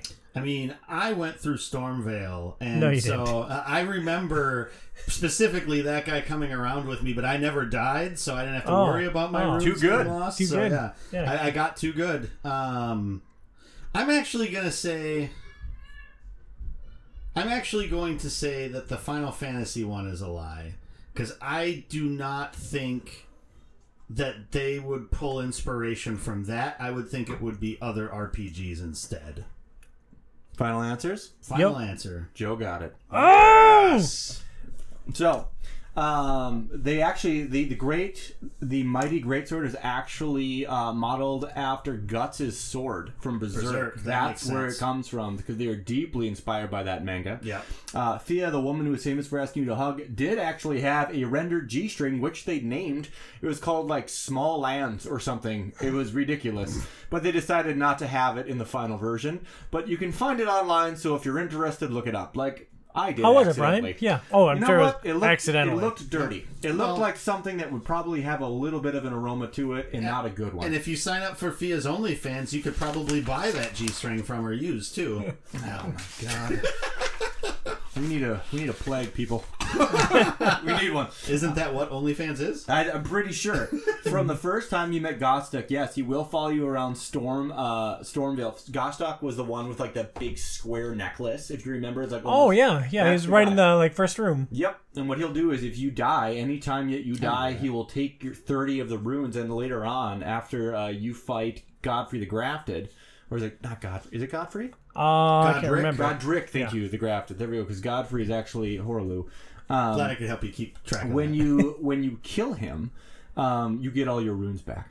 Oh, that's why he was waiting at the end. It's like, all right. Yep. Yeah, I didn't notice that he was stealing runes. I would have been really, really mad about that. Yeah, I didn't know how far you guys got in the game, but I didn't know if you were going to get to Radagon, which is the end of the game. But Radagon is actually the marriage partner of one of the characters, but both characters are in Radagon's body. That's how confusing the lore gets later in the game, and there's no understanding of why this is the case. But that was so late in the game, I'm like, I don't think this is even worth asking because it's just going to be a blind guess. That's George Railroad Martin for you. So even with Tom getting a freebie on the second question and essentially a freebie on the third, he still was short of the finish line. I just have experienced and understood much more of Elden Ring than Tom, so... Or Japanese culture. Do we want to poke on your love of the term JRPG, Burns? I mean... It's your favorite way to classify games, right? JRPG versus I think the action classifications RPG of all RPGs are stupid, so... We've talked about that on other podcasts, but yeah. Yeah, no, I was just deflecting so that you'd feel bad instead of me. Because basically you would say then, since I would say that Final Fantasy 16 is classified as an action RPG... And then Diablo 4 is an action RPG. Yes, those are two very similar games in the same genre, of course. Yep, absolutely samesies. Yeah. Speaking of action RPGs, we close our discussion with 2022's Game of the Year, Elden Ring. First thing, how much stock do you guys put into the Game Awards? Almost none. Just because I think a lot of the times... They put things in categories that honestly just shouldn't. This game was like action RPG. There you go. Or they put this game in as best story, and I'm like, are you joking me? So the Game Awards are just another form of commercials to me. Yep.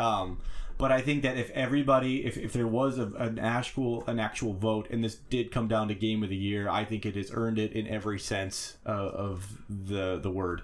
Yeah, I mean. It's interesting because the Game Awards themselves get watched by a lot of people, and it is mostly because of the trailer reveals that happen for the new games that are going to be coming up in the first half of the following year. That seems to be much more what the focus is. There's still a big hubbub made about Best Director, Best Game, a lot of those other best ofs. But they don't even go through most of those. They just announce what the winners were. They don't have acceptance speeches for most of the awards. I didn't realize how much politics and politicking went into the video game awards. Brian, were you aware that there was a lot of review bombing around God of War Ragnarok? Dude, I heard.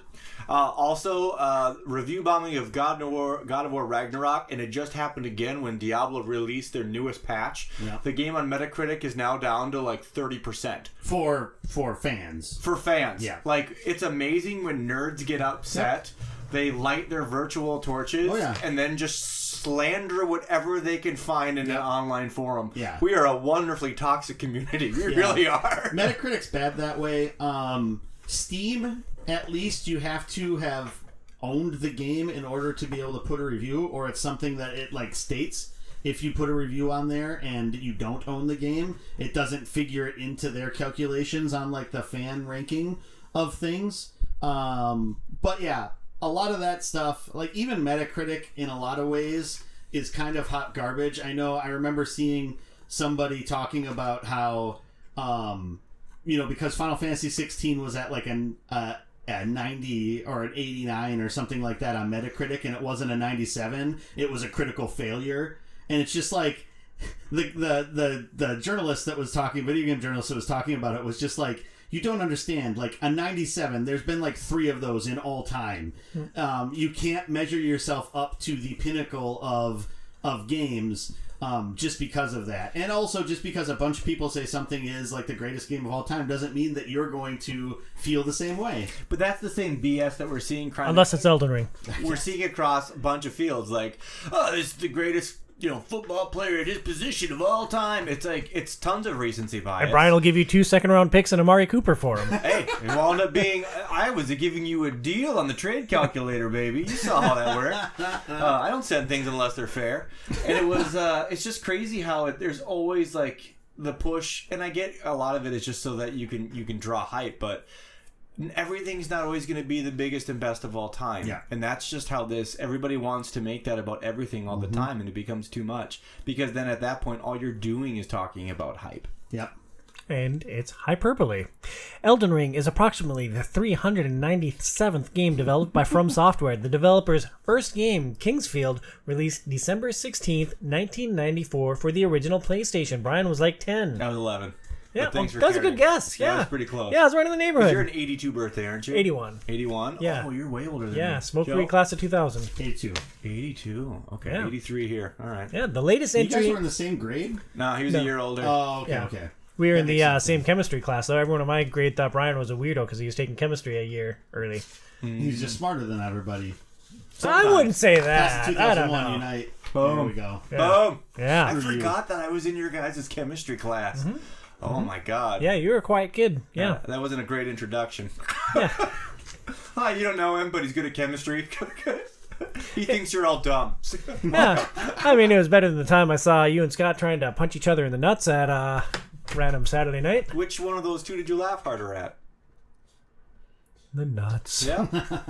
The latest entry in the Souls-like genre, Elden Ring, is praised as the most accessible of the Souls games.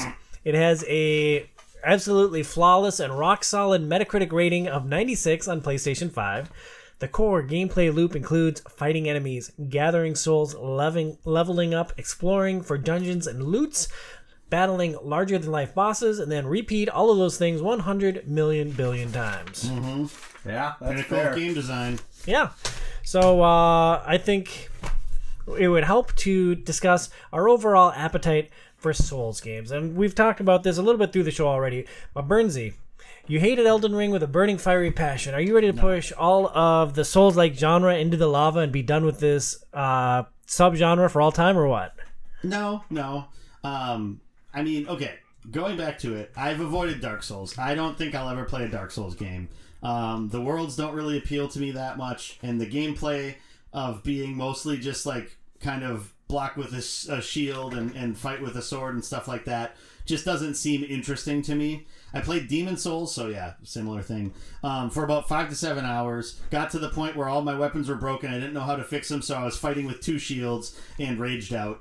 Never played it again. And I have played and really enjoyed Bloodborne, but I'm nowhere near completing it. So that's my history with Souls games going into Elden Ring. The one thing I note for you is I think you'd really appreciate like the core design of the Dark Souls world, because like everything funnels back to each other in a really interesting way. Like you're in this new area and you're battling your way through and blah blah, and then all of a sudden like you pop back up an elevator. It's like, oh, here I am right back in the center of this world. Like that's fascinating how they do that together. I think that's maybe the one thing you're missing from Dark Souls. And I know that I said it was board and sword earlier, but like there are other ways that you can play it, but I think the most generally accepted like straightest line through the game is board and sword.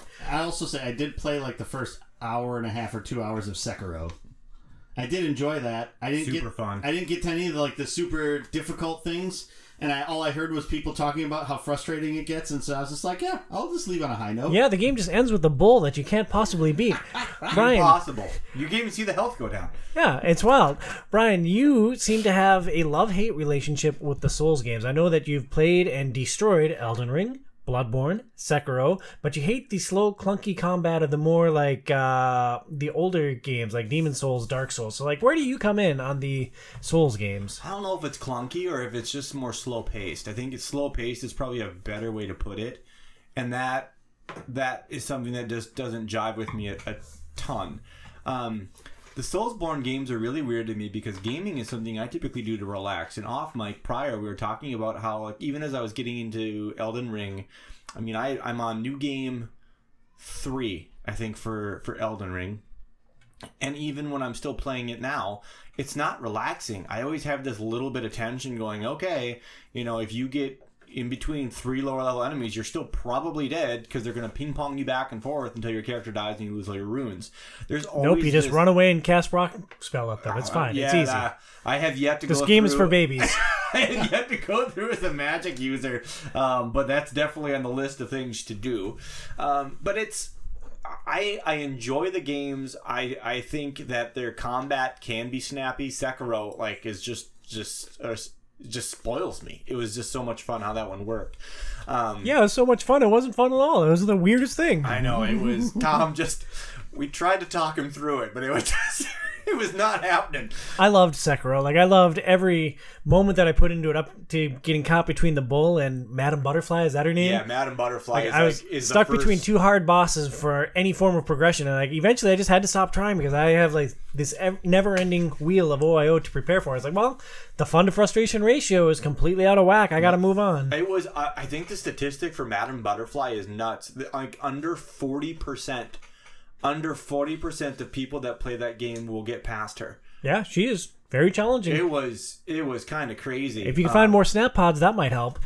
For my part, I really enjoy the Souls games in general. Like, I think there's a tremendous dopamine rush for overcoming obstacles.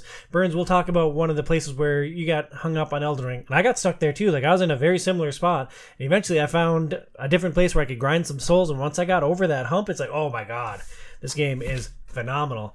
Generally, I really like the Souls games for me, and this is going to be like counter popular opinion, but I don't like the boss fights. The boss fights stress me out, man. Like, it's great to beat them, but it's like when I fight a new boss for the first time, I was like, oh my God, what the frick are they going to do to me this time? And like, how long is it going to take me to overcome this? Like, I love exploring the world and like finding little loops to grind out souls and finding the different loot that's hidden within the phenomenally crafted areas, but the boss fights are almost the low point for me. And it's hard. Masterpiece, apparently. Masterpiece, timeless classic, no flaws in and this game. And it's tricky because you got to be against the boss long enough to learn some patterns, but particularly early on, most of the bosses can kill you in a single hit. So it's just like, okay, am I going to just roll around to try to get some knowledge here before I die? Because that's inevitable. Or, like, what's the other outcome? It's very early on, man. This is a game that repeatedly punches you in the crotch. Yeah, it's very good at it. Expectations going into Elden Ring. I thought it was going to be the best Souls experience of my life, and we'll see if that wound up being the case or not. Brian, your expectations? Like, you played it right at launch, right? Yeah, and I was hoping that it was touted as this really crazy, dense open world, and that's what I was hoping I was going to get, and I did get that, and we're going to get more into that kind of stuff in a second, but I was not expecting the variability of the combat system. There's so many different ways to do it, so many viable ways to do it, and how they made a huge open world with interesting things abound.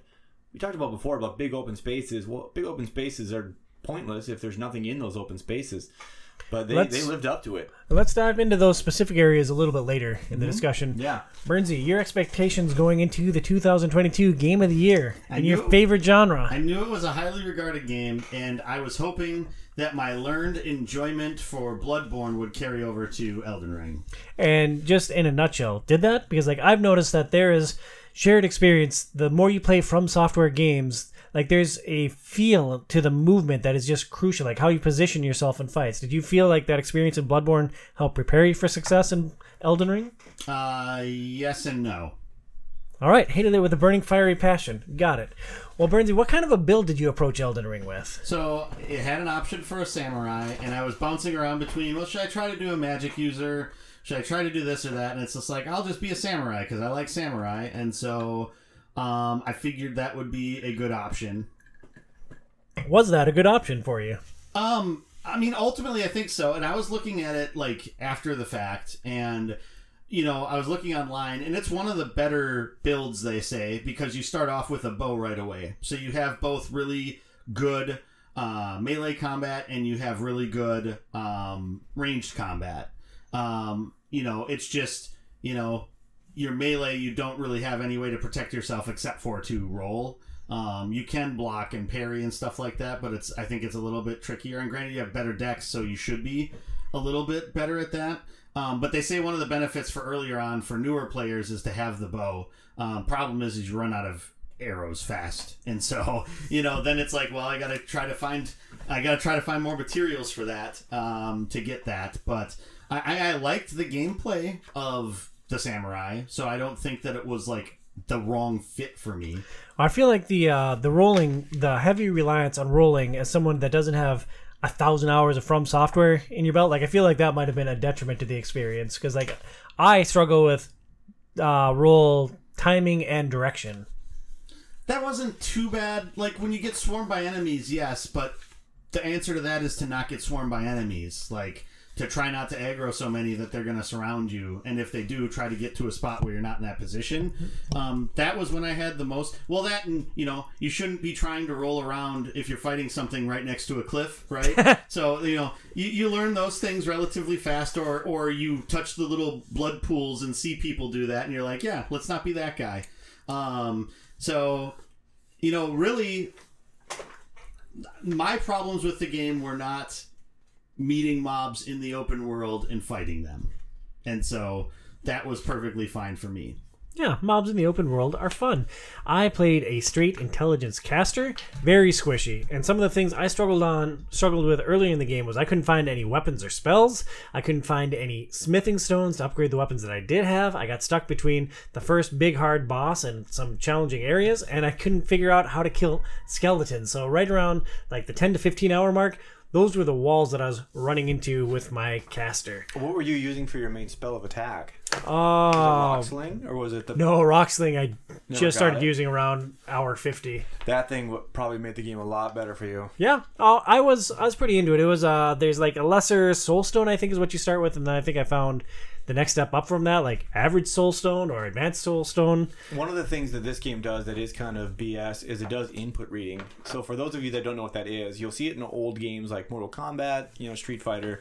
The game will actually read your input that you're putting in and respond to you faster than a human possibly can. And I found that as a caster. There were times when I'd like sling my spell and it's like, oh, roll. And then I cast another spell, roll. It's like, oh, they're waiting until exactly when I hit cast. For at least the caster classes, there was a spell that I had access to, which I think was stars, but it would track things. So like they'd try rolling and they'd still get hit. So it's like, all right, well, I will run away and cast this thing, and sometimes they'd dodge one or two of them, but it'd send like 3 starbursts at them, and always one would hit. So as long as I had enough mana, stamina, the blue gauge, I could generally outlast those. Faith, right? Faith. And was it Faith? No, intellect. It's your mana. Yeah. Yeah, it's arcane. And the thing about that rock sling that's so useful is that the game inputs reads you casting it, but the rocks don't come out right away. So they roll, and then the rocks come out and hit them every time. I watched a video. And it can stagger them, which is nice. A guy is facing a wall, throwing his magic into a wall, not aiming at the enemies to the right. You can see all of them rolling as he throws it into the wall 90 degrees to their left. It's like... That's when we start to get into the fake difficulty scale, right? Like that's just cheap. Yeah, I mean, casters have a lot of advantages. But Brian, you're on new gameplay number 3, or new game number 3. What builds did you use specifically on your first playthrough? First was Faith. So I built a character that was largely based off using incantations, some different dragon abilities, as well. Are the dragon abilities cool? Like, they have cool names, but I don't have any faith, so I'll literally never see those. Dragon Rot, or is it Dragon Rot? Yeah. So basically you have this gigantic dragon head spawn over you, and you breathe out this toxic stuff. And you can run away from certain bosses, and they will sit there, and it's DOT, right? So you can just melt them as you kind of ride torrent around them. That's one way to do it. You can do that against the fire giant if you can get close enough. And And it was fun. I used the what's called the Bastard Blade. It's a very powerful blade that you could fire off bolts of flame, but it got boring after a while. So I switched to a Dex Arcane build. So I was doing dual wielding scimitars, and in this game they built something called power stancing. So you have the same type of weapon in both hands. You can do some unique attack strings. So for scimitars, if you jump in the Scimitars. air, The C is silent. Thank yeah, you, scimitar. Scimitars. I think it just sounds fun saying scimitar. So, but Yeah, like Atreus. When you, oh my God, even Kelsey was getting after me for that one. So when you jump in the air, you tap the attack button, you'll bring the swords in together once, and then he brings them back out. So you get 4 hits on a single jump attack, and you can melt things as long as you have occult attached to them. Occult is something that then scales off arcane, and in late stage of the game, arcane scales in a way that it's a lot more potent than say Faith does or some of the other builds. Oh, that's good to know if I ever get there. Oh yeah, so you're able to rip things down pretty dang fast, and then on top of that, I used an Ash of War called the Bloodhound Step. Have you guys heard of this? Nope. Bloodhound Step is wonderful because it's not an attack; it's purely a dodge. It causes you to slide in any direction that you've inputted the move with, and you slide about 10 feet. In this game, that's a tremendous amount of speed. So like the Black Knight cavalry that was like destroying you, I could basically dash and keep moving around them. It uses arcane, uses my mana pool, but it's so little I can just keep spamming it, and I could constantly get to the backside of these things before they can even turn and shred them down. And you're invulnerable the entire slide. So between those two, it's almost game breaking, but it's a different way to play, and it made it so much faster. I just couldn't stop doing it that way. You do like speed and aggression, my friend. Oh my God, yes. What does Elden Ring do well? Brian, how's the world? There's a bunch of different things that I thought that it was pretty impressive. The world itself, the scale of the world is just overwhelming and beautiful, and the art style that they have on some of these buildings, from Stormvale to the old capital to how Caelid is this dying, rotting out place. Caelid sucks. It was those gigantic headed dogs, miserable. The worst thing in the game are the gigantic lobsters that are all over the place. Hey, I had that in my final thoughts and takeaways. Oh my God. I fought a giant lobster. That was cool. Lobsters are a joke. So just from the art style, it's amazing. The amount of builds that you could do. There's so many viable builds, which is kind of crazy because in a lot of these games you find like 3 or 4 that from the meta that are overpowered, and that's what people run with. But you could there's so much tweaking to be done. There's a lot of different ways to play it if you want to play it that way. it does seem a little silly though to have builds in a game that takes 70 to 100 hours to complete.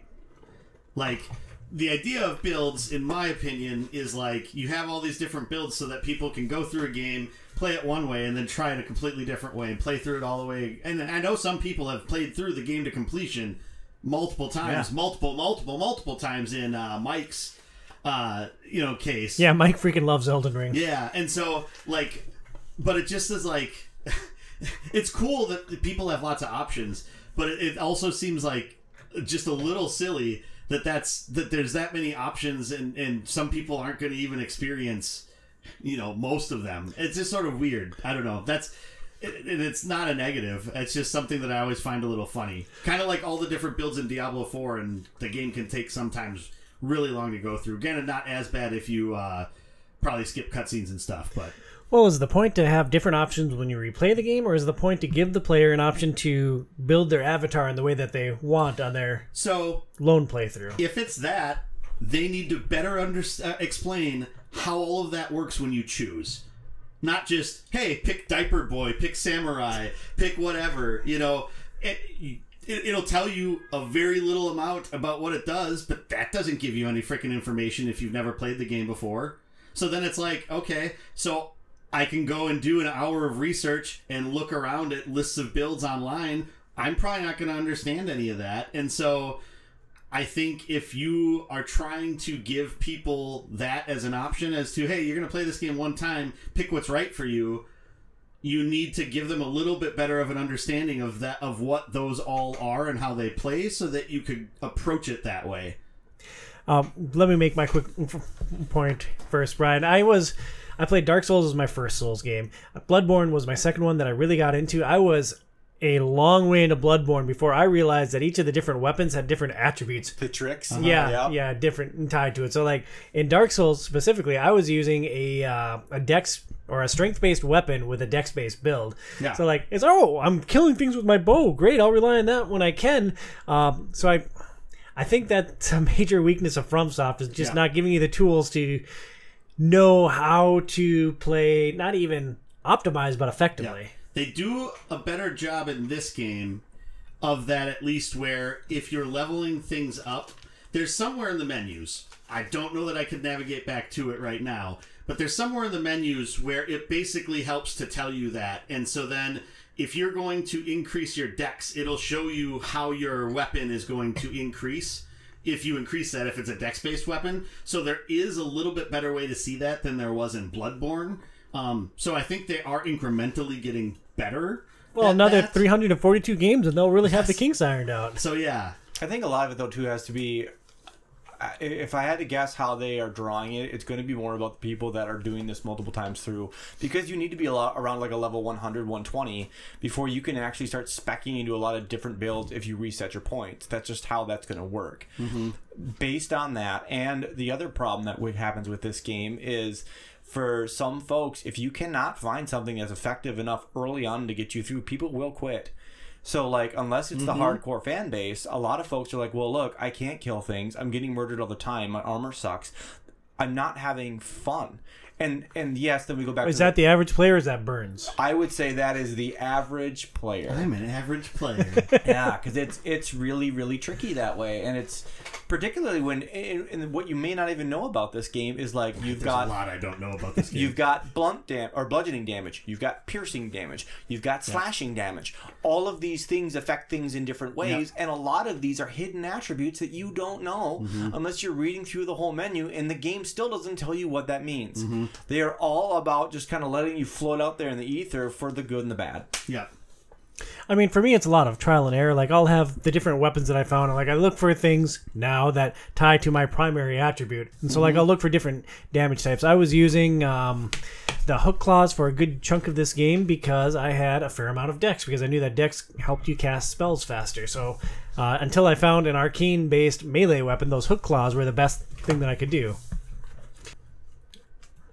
I thought that the exploration in Elden Ring was, honestly, and not to troll you, Burns, but I thought that the exploration in Elden Ring was as good as it gets in games. Like, I mean, it's not trolling me. I think the world was amazing, and it was very fun to explore. There's beautiful art direction. Like, everything looks really cool and neat and is stylized in the different areas that you go into. And, you know, I even know that from the few areas that I went into. And, you know, finding paths... You know, that you think are secret paths, but they're definitely built there so that you can get from one point to another point is really fun. Like, that's a really cool thing about the open world in this game. And how far did you get? Well, we'll get to that. No, it's kind of important for this part of the discussion. I would summarize that he's still in the early phases of the game. Did you got through Stormvale or not? I got around Stormvale. You went around? So that is a thing. Let's go to it then. I want to preface where I got in this game with my main gripe of this game. And I don't know what From Software's goal is, right? If your goal is sell a bunch of games and they got your money, they sold they the win. games, right? If their goal is to grow their player base and try to get more people to enjoy their games, I don't understand why your main thrust of the game pushes you into a fight that you can't beat. Being Margit the Fell Omen. Yes. I don't understand that. It's like, you're tying me into the story. I'm liking sort of where this is going and the insinuations that you're getting from the few cutscenes that you get as you rest at the bonfires leading up to Stormvale Castle. You fight the weird mobs of different like guards and stuff going in. You get in there, you get to that bonfire, you go in and fight Margit, and you're like bashing your head against a wall, which is fine because I know that that's how that goes. Then I went and looked online. And it's like, oh yeah, I was at least like 10 levels below where I need to be to beat that guy. So it's like, okay, I'll go wander around a little bit. And the exploration was fun, and it was interesting. And I bumped into some mobs that were harder and would kill me, and I'd learn what I needed to do against them, and I'd pick my souls back up, or echoes, right? There are echoes in this game. I'd pick those back up, and I'd go wander around some more. But eventually, like, the wandering around with no sort of tie to anything else is just pointless. And so I could go back and bash my head against Margit and realize I need to go grind some more. But at that point, the game hasn't done enough to draw me in with, like, the promises of what I'm going to experience later, that at that point it's just like, why do I continue? And so that's where it got to with me, where it's like I could sit here and go grind, because I wanted to give this game a fair shake. I wanted to try to play the game to a point where I would enjoy it. And so then I approached it. The first time I played it was in mid-February. I loved that first session. Like, I got to right below the walk up to Stormvale Castle. So when you bump into the Stone Giant, I got right into that point, and then I went down to the little village there with all the soldiers, and I went down into the cave underneath that. I loved that. Like, that place was super cool. You get to that area at night, there's these two, like, young dragons that are flying around, or whatever the heck they are, and it's like, okay, avoid those, you know. I was smart. I saw the big golden guy when you got out of the opening area, and I'm like, I'm avoiding that piece of crap. Yeah, he killed me. I'm going to do anything to this guy. He killed me roughly 75 times at different phases of the game. I kept going down along to the left and, like, lurking around. One of the things that I think is really cool in this game is, like, the sort of stealthing around. Like, I got into that quite a bit. Of, like, you're walking up the wooded hill and there's these guards that are patrolling, and it's like, slowly walk up to them. 9 times out of 10, it actually does do a stealth attack. There's that 1 time out of 10 where, for some reason, even though I'm in the same exact place I was before, it just does a slash and then I have to do whatever. But that all was super cool. Finding the different, like, catacombs was super cool. I get up to there, like, that next session was really cool. Go up and bump into Margit, you know, bash my head against him a few times, realize there's no way I'm going to beat him. It's like, okay, well, I'm going to go wander around a little bit more. But then I started to get bored, because it's just like, okay, you know, I bumped into this group of enemies that are a little difficult, took a break, came back to it later, and did the same type of thing. But it was just one of those things where I kept just trying to explore new areas. And it was fun to explore the areas, but eventually it was just hollow, because it's just like, I don't know, I'm really just marking time until I can go back and fight that guy to see if the story actually does continue to hook me in. Otherwise, it's like I'm finding a random person here that it's like, okay, you know, what does that person mean to it? That's neat and interesting, but without that main draw of where I'm going, it all just started to feel meaningless. And if I still needed to grind another, like, 4 levels or 3 levels to be to the recommended level to fight Margit, maybe I would still do it. Maybe I would need another 10 levels. It's just like, I don't know. At that point, it just got to be a little silly, and it started to feel like a grind, and then I just never went back. I can see where you're coming from in a couple different ways. I think that the gap between where people were typically arriving at that boss fight and how much farther you had to be along to make the fight really viable, I think that was too big of a gap. Mm-hmm. Because it's one thing if it's 5 levels, it's another if it's 10. I think mine was 10 when I arrived there. And it is the first skill check, and it is very unforgiving. Yeah. Like, it will just beat the snot out of you. I think where we are a little bit different is that when you go back to the regular world, right, and you are exploring, you should, I think is the hope, you find enough interesting things along the way to keep you interested in exploring. Oh, I found this sword, I'm now a little bit stronger. Hey, I found this piece of armor, I'm a little bit stronger.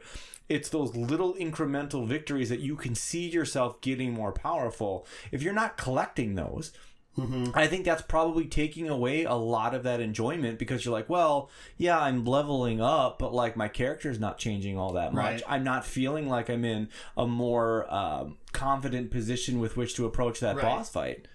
I was stuck in that same spot as you, Burns, bashing my head against Margit Fellowman over and over again. So I started exploring the rest of the world, and then I realized, hey, there's these ruins on this map. And ruins are an interesting new thing for Elden Ring. It's the microest of micro dungeons. Like, it is a small area on the map. Somewhere in that area is a stairwell down, and at the bottom of that, there's generally a treasure chest. I'm like, oh, well, that's a neat thing. Hey, here's some treasure. This ought to help me. And then I touch a specific treasure chest, and, like, boom, I'm in a whole new area of the world. I'm like, oh, I don't know how to get back. Did it put you in the mine? Yeah, I was in the That Celia mine Crystal was tunnels. horrible. Those things were just nasty. Not as bad for a caster. They were weak to magic, or maybe not as strong. Because like I sneak attacked one with my short sword or whatever I had for a melee weapon. Then I like barely scratched them. Like, oh, this is gonna be the end of this game for me.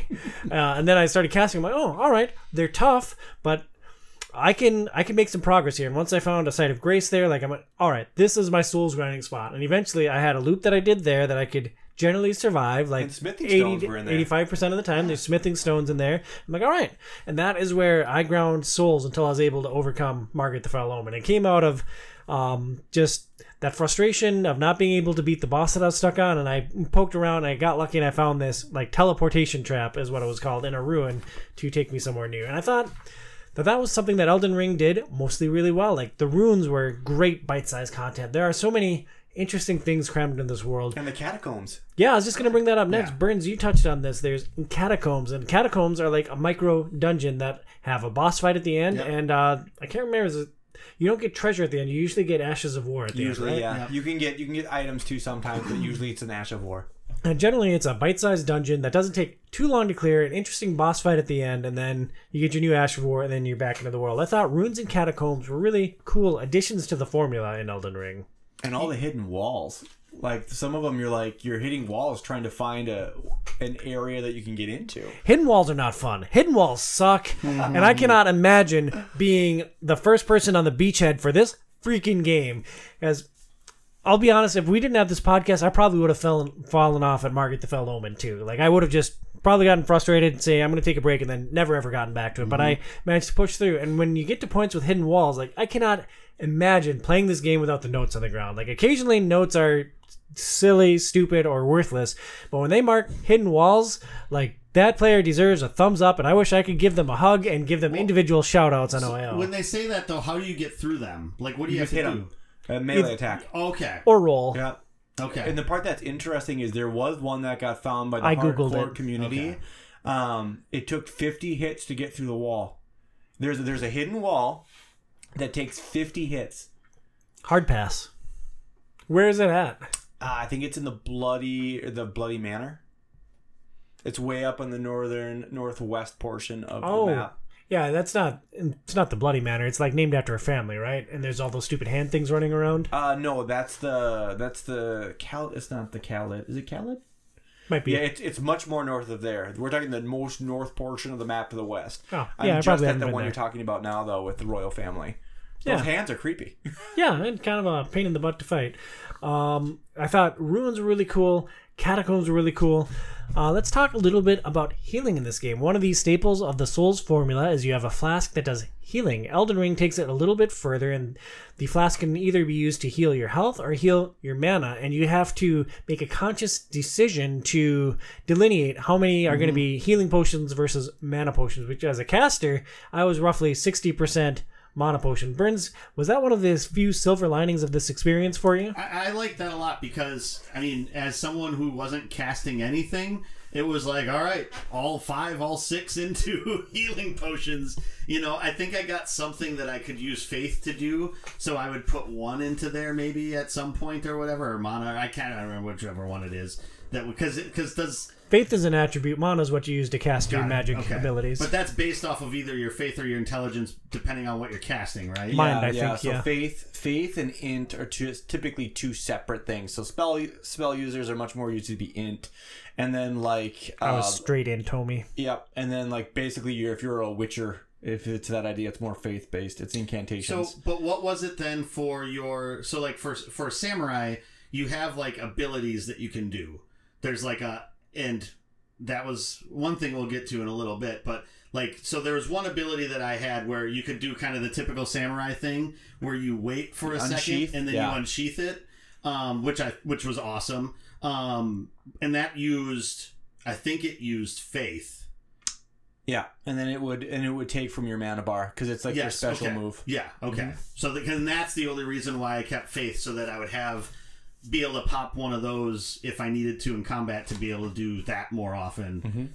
And there's another one that I had that was something similar to that, or that was a different ability that I could trigger with that, and so that was the only reason. Otherwise, I could go all the way. But I think that's cool to give you the ability to determine how many of those you're getting instead of it being a flat amount of each of them.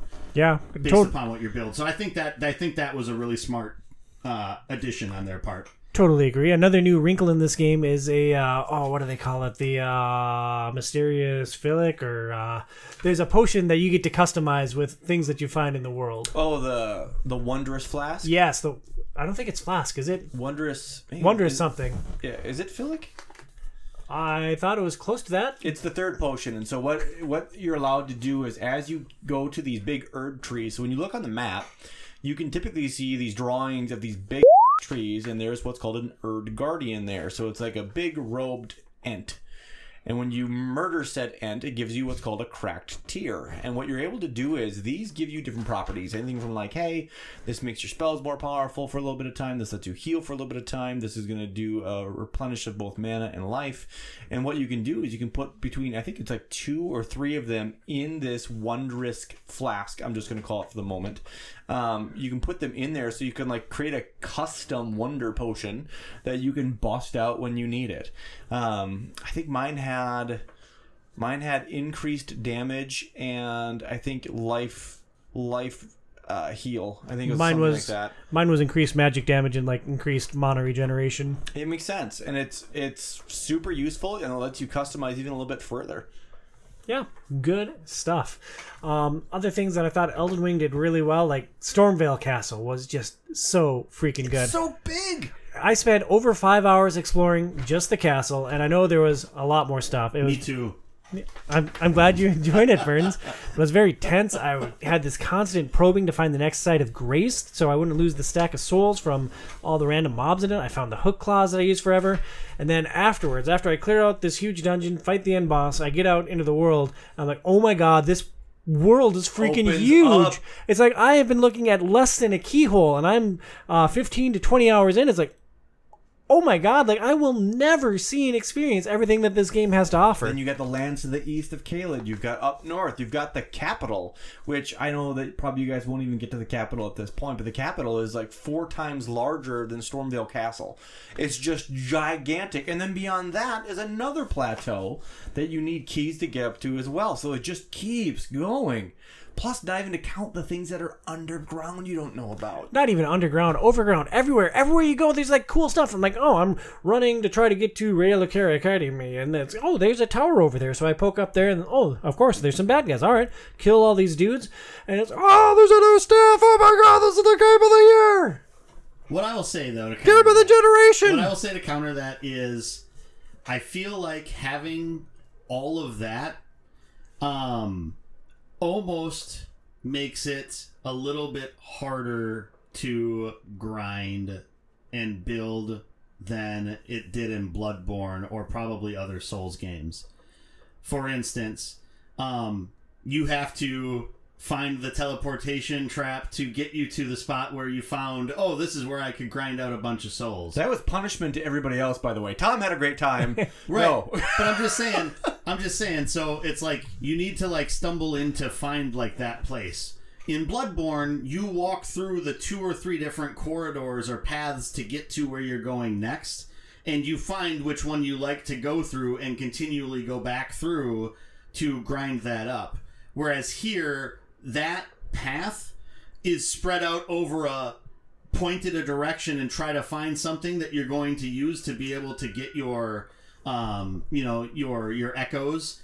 And it's just like, I feel like that actually makes that early game grind, if you don't know what you're doing, that much more harder than it does in Bloodborne, because you're constrained to a couple of paths to get to where you're going. And it gives you that ability to do that. And so that's where I feel like, even though the world was awesome to explore through and try to find things, you still almost feels like you needed to randomly stumble upon what was going to be the key to get you to that next level. Otherwise, you're just killing a few things here or there and grinding up a couple of 100 echoes at a time, which is just going to take forever to get you anywhere near where you need to get to try to push forward in the main story. I think it's Runes, by the way. Or Runes, sorry. I was going to let you just go. Echoes is Bloodborne, yeah, isn't it? I got so much crap about the Atreus thing, so like I was just going to let you go with that one. Yeah. I'm going to say something, and Brian, you can react to it. I think what this game desperately needs in the opening sections is some sort of carrot to draw you to the Weeping Peninsula, because I would have overlooked that entire area completely if not for our friend Jim mentioning in Discord. It's like, hey, you should go check this thing out now, because I went to it a little bit further in the game and I was way over leveled for it. And I went right around the time, I think it was just after I beat Margate and before I went to Stormvale. I went into this other area, no, it was after Stormvale, and I just rolled through it. It's like, that is such a big area with a lot of interesting stuff and more tools in it. Like, I feel like that is the lifeline that a lot of players may need to get over the Margate hump. I agree, and I also think that the game does a really good job about blocking you from areas that are too hard too early. It keeps you in that lower continent for a reason. And I thought that Margate was, or not Margate, I thought that the Weeping Peninsula was behind one of those points, because there's that big ballista. I'm like, oh, well, it killed me like twice as I was trying to go across the bridge. I'm like, all right, I just won't go to this area. Not that big a deal. Plenty of other stuff to explore. And then it's like, oh, just ride past it on the horse, and it's like, oh, all right, well, this is actually surprisingly easy. I like stomping guys. This is not as hard as the rest of this game has been. Exactly, and it gives you a bigger playground. Thanks for the heads up, Jim. It gives you a bigger playground to run around with some of this stuff. And the thing is that this game, they created an easier mode in this game. And did you guys ever wind up using companions?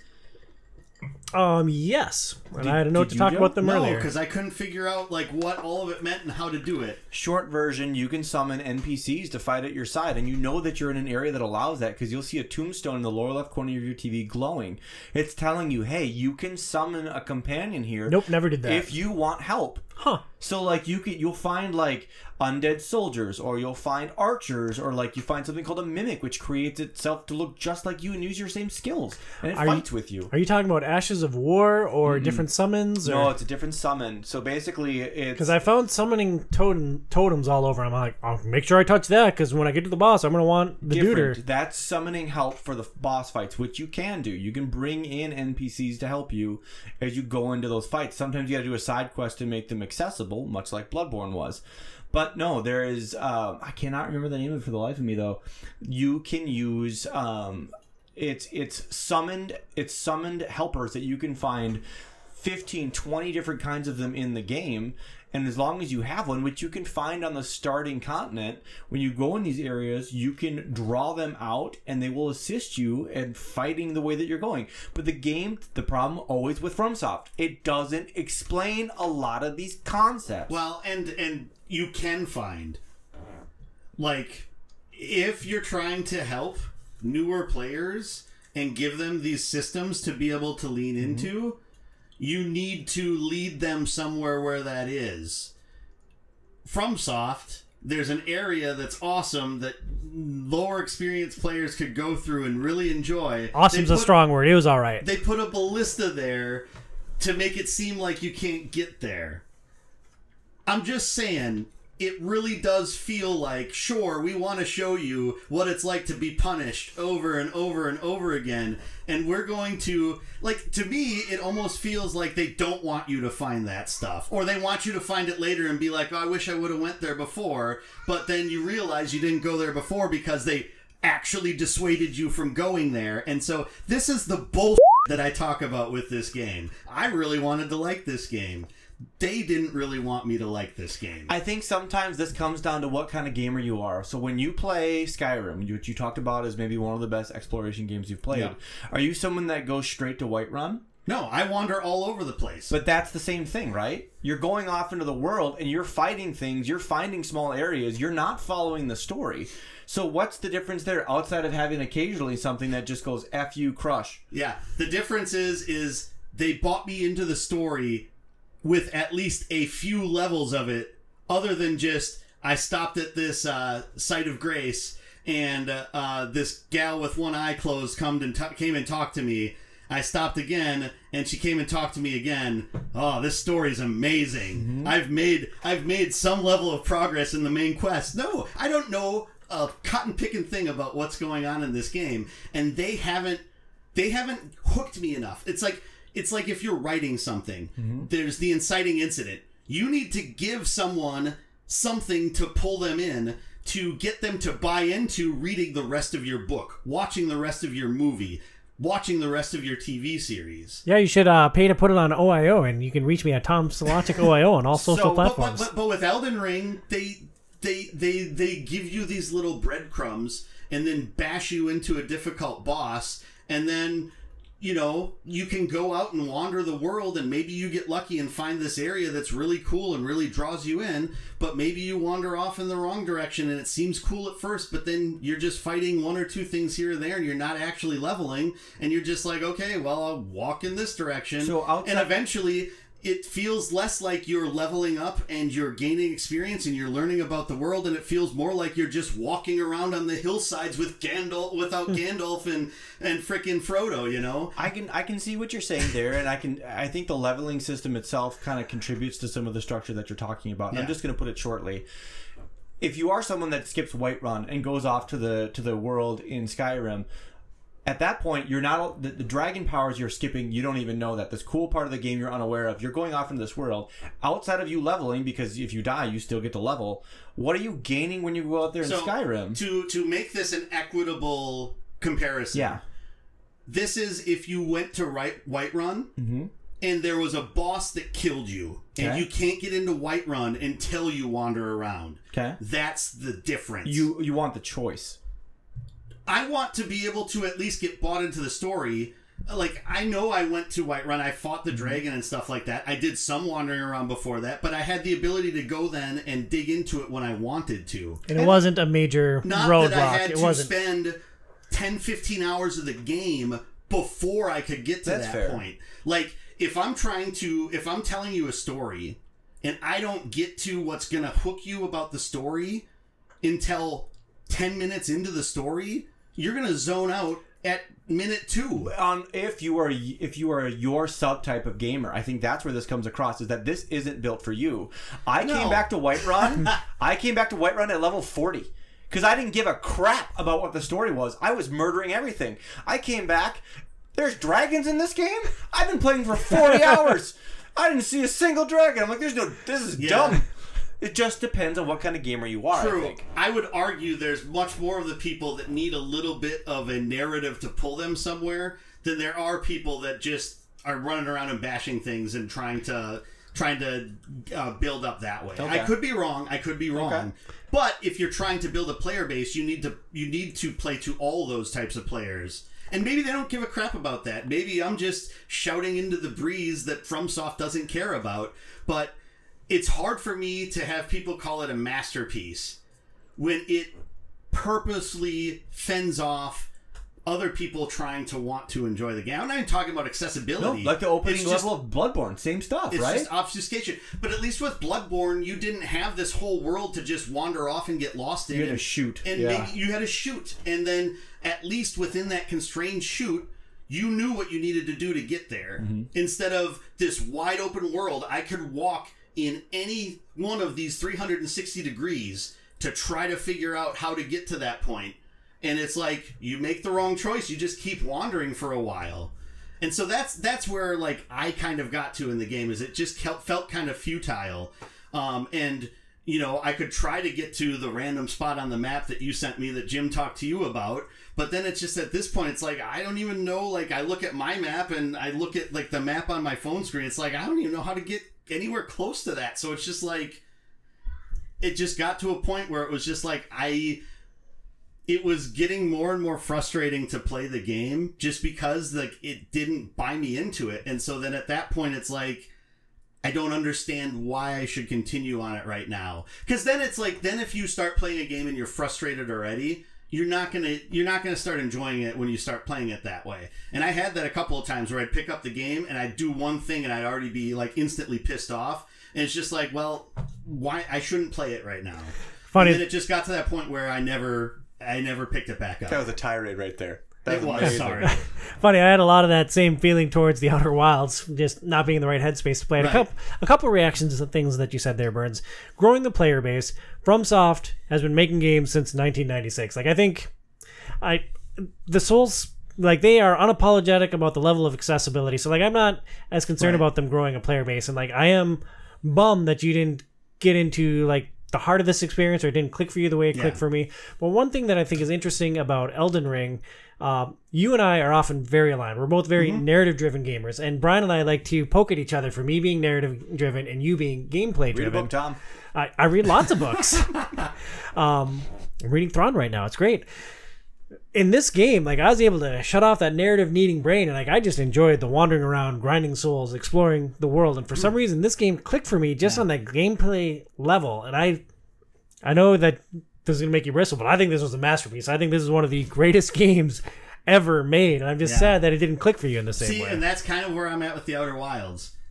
You know, it's just I'm the only person standing there out of my group of friends. And the only person on the planet. Now I'm the only person in my group of friends that seems to be, maybe not the only person, because I think there's other people that bounced off of it that we know too. So we've spent a fair amount of time talking about the strengths of this game and how much Burnsy loves it.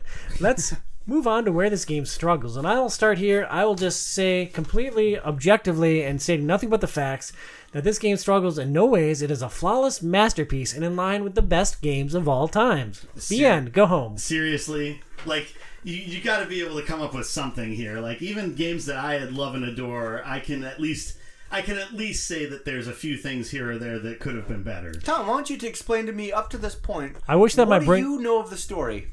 Why don't you tell me the narrative up to this point?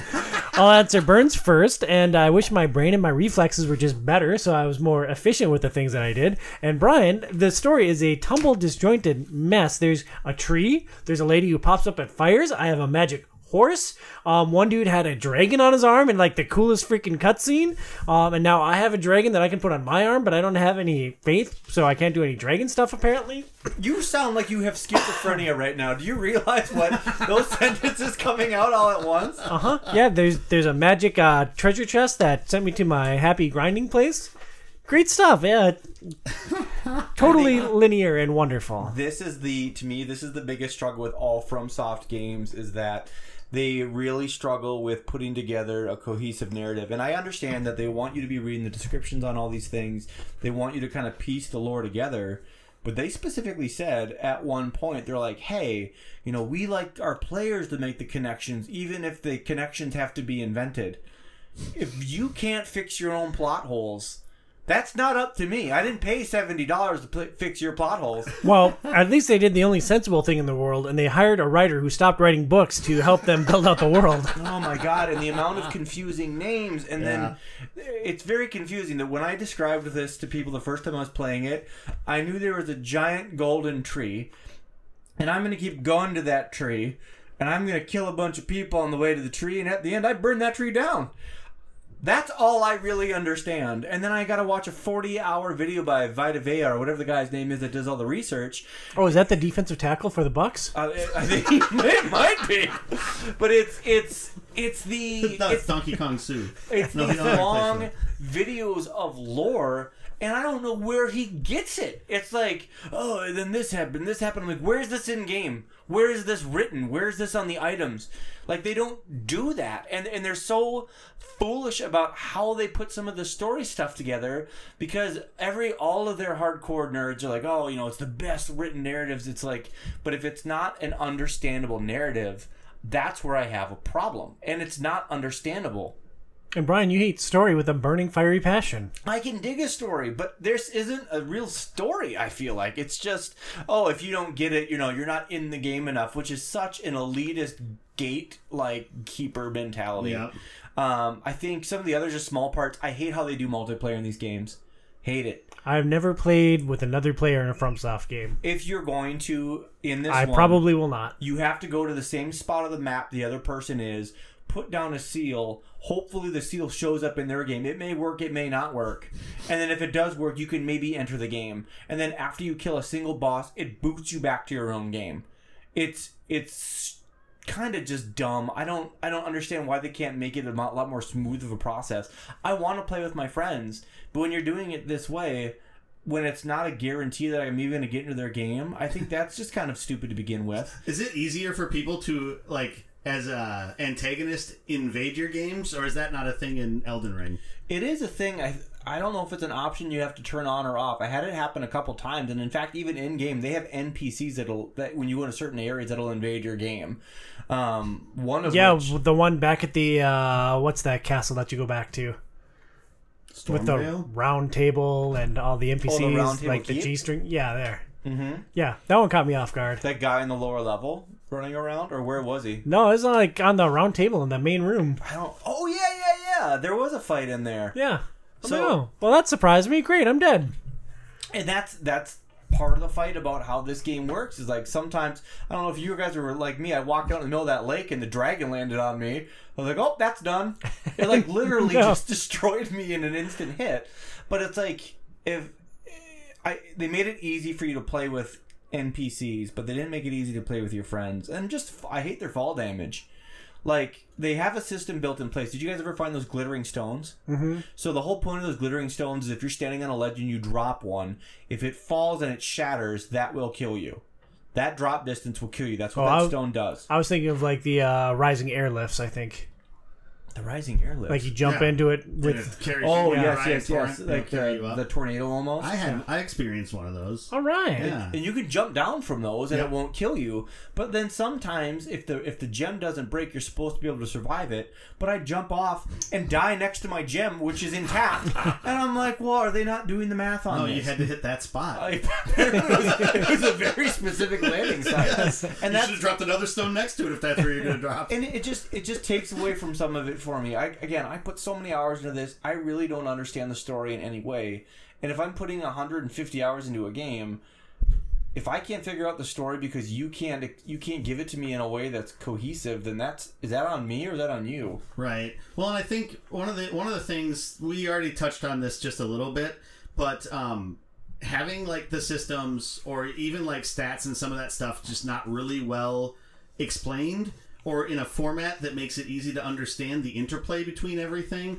Granted, like I said, I feel like it's better in Elden Ring than it's been in the other FromSoft games that I've played, but it's like I still feel like it is a detriment to your game's design if in the game you can't see what certain things do and you have to go to a wiki outside of the game to try to figure it out if you have a question on something. I still feel like that's bad game design. Even if it's hidden in the submenu of a submenu that's a big help text that you could look through with different classifications to explain these things. Like, lots of games will do it where you can sort of see the messages when it explains all these different items to. Now, granted, I know it's different because they put them and hide them in the same space of all of the other things where someone's like, hark, look ahead, or talking about bow down, or all the stupid, FromSoft speak that people that are fans of all the games like sort of throw out there.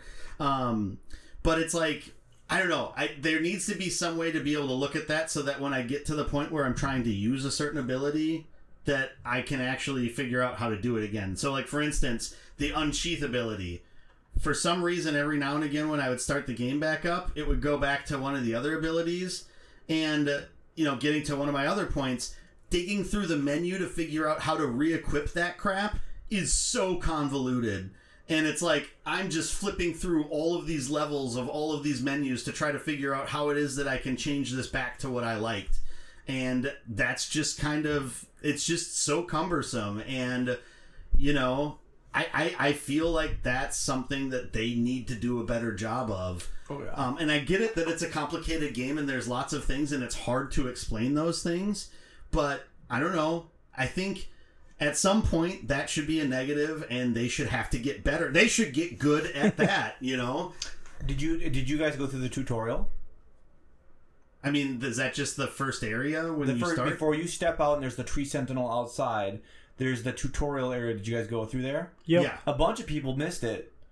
So, because you could walk past it. If you went to the left instead of the right, yep, you would miss it and you wouldn't even know that it's there. Yep. And a bunch of people were like, I don't understand how this game works. There's a guy talking, he's like 100 hours in. He's like, I just found out that run is hold circle. He's like, did not know that this was a thing. But it's like, to quickly touch on what you're talking about with how many sets of armor and just the amount of weapons and armor in this game is absurd. Mm-hmm. But the menus get really, really cumbersome. And if you don't teach people how to properly use everything, they're missing a huge portion of your game. Yeah. Monster Hunter has had that problem for years, right? Monster Hunter Rise finally has been this version of it where the game is actually approachable enough. I'm now hooked. Mm-hmm. But 4 didn't tell me how to do anything, and I grew so frustrated not being able to find a resource in-game to help me understand what was happening that I quit. Monster Hunter World was so good. I remember playing with you. It was a very frustrating experience. Oh my god. I am now 200 hours into Risen. Played the crap out of it, and it's definitely... Risen or Monster Hunter Rise? Oh, sorry, Rise, sorry. And Risen's honestly, a different franchise. Elden Ring has made me better at Monster Hunter because it's all about invincibility windows, finding your openings, and making sure that your hitboxes and hurtboxes are where they need to be. It has made me better at that game, and playing that game more has made me better at Elden Ring. So it's just funny how some of these games can actually like improve your play. Oh man, he got good. One of the things that I struggled with Elden Ring was targeting could often just be a total pain in the balls. Like as a caster, like I need to target an enemy, I need to cast my spell. And like sometimes if they roll, if they move, or if I need to move the guy that I'm targeting, suddenly I'm facing a wall and like they're running up behind me and killing me. And like, you know, for new games and new developers, sometimes you just have to cut them a little bit of slack. But the Souls genre is experienced, and I ran into targeting issues in multiple of these games now, and at times in Elden Ring it was just inexcusable how difficult it was to target an enemy that I was actively fighting. Was it target or lock on? Lock on. Well, if you were in a combat and you were fighting a bunch of things in a dungeon, it would be hard to focus on just one. So, you're good! So really, this is just simulating what it would really be like to be a spellcaster in the deepest depths of a dungeon. Well, here's hoping to God that I don't end up in this mine with these giant centipedes attacking me over and over and over again. I'm pretty sure you responded to one of my threads on Reddit. Are you DragonBanger49? Yes. Okay. I knew it. It's one of my many online personas. It's interesting to me that there's so many issues with the targeting with an established franchise. Yeah. Am I off base there? Like, it just super duper frustrating. And that's the thing about From Software, and I get that people love their games, and I can understand why. Like, seriously, I've been ragging on this, and I tend to be a negative Nancy about a lot of their games. Bloodborne was an exception. And I can completely understand why people love these games. I can see that. It's not that for me, but I can understand that. But, like, to just continually give developers a pass on not improving some of these things is just kind of ridiculous. And if you hold them accountable for some of those things as fans of the series, they will start to develop those things and make a better game as a whole for everyone. And like as a melee character, it's less of an issue because you run into your enemy, you hit him with your sword. Like visually, you can control a lot more. With as a spellcaster, like my spells are going in directions, and like if it's not locked on, like it's not targeted the right thing, like I may as well just turn around and face the wall. Yeah, I mean, it still sometimes matters because there's still random times where we'll be facing someone and then you'll slash off in a different direction, either because you're angled a slightly different way or what. It's hard to tell. And so I don't know. There's still some things that could be improved with how that works. And I understand locking on and like cycling focus in games is something that a lot of games struggle with. But I think the fan base always gives them a pass on their janky stuff. Oh, it's just how the games work. Yes. Yeah, but it doesn't mean it has to. Yeah. Like we played a lot of games that the interface nowadays has improved. The fluidity of the combat stuff has improved. There's a higher bar to be met. So when your game is doing things that was a common problem, 15 years ago, we've moved past that. And when you're considering what is widely regarded as one of the best games of the year it came out, possibly one of the best games of the generation, like I think it's fair to be critical about these things. Yeah. Even of a masterpiece. So, Bernsey, I'll turn to you. Thoughts on the narrative in Elden Ring? I didn't get to experience much of it, so it's hard for me to judge. What little I did get was intriguing, but I'm not sure it's an effective way to be drip-fed the story between hours of wandering, grinding, and foundering. So very diplomatic answer. Yeah. Well fielded. Like, I got in this position after Stormvale. I was out in the world. I literally didn't know what to do next, so I just started wandering in random directions, which I had a lot of fun. I killed a bunch of stuff. So these are the notes that I took in the time that I played the game. of the different NPCs I met, so that if I saw the name again, I could search for it and find it. Do you do that with every game? No, I did this with Elden Ring because I know that FromSoft doesn't do some things, and I also knew that there's certain things where NPCs will pop up at different times, and like they'll ask you to say certain things. And so I made notes about different people I found in different places, also so that if I needed to go buy something, I could go back to that merchant and buy it there. And Brian and I could see this. Listeners could not, but Burnsy has an extensive note on his phone of just all the different stuff that he was talking about. Like, Burns, if I had put that much work into this game, like, I would feel pot committed. Like, I would continue playing this game till I got a payoff for that work that I was putting in. Also, use a Rolodex. Way easier, plus it's satisfying. Physical notebook? I'm a paper person. No, it was mostly just a timeline of notes so that I could go back and look at different things that I experienced. And now that you're never going back, are you just going to smash your phone into a billion pieces? No, it's just that note will slowly filter down as I create more and more notes in my phone, and it just won't be looked at again. Yeah, all the notes on Brian's phones are all just like phallic images. Nothing wrong with phalluses. They look like rocket ships, and I aim for the moon. Speaking of aiming for the moon, your thoughts on the narrative, my friend? You already kind of covered it, but... It's convoluted, to say the least. I feel like, at least with Bloodborne, I could get a better idea of where the narrative was going. But it's between the names, so many names of characters sounding so much alike, and between just by the time that certain markers, you get to like certain kind of set pieces that move you to the next part of the story.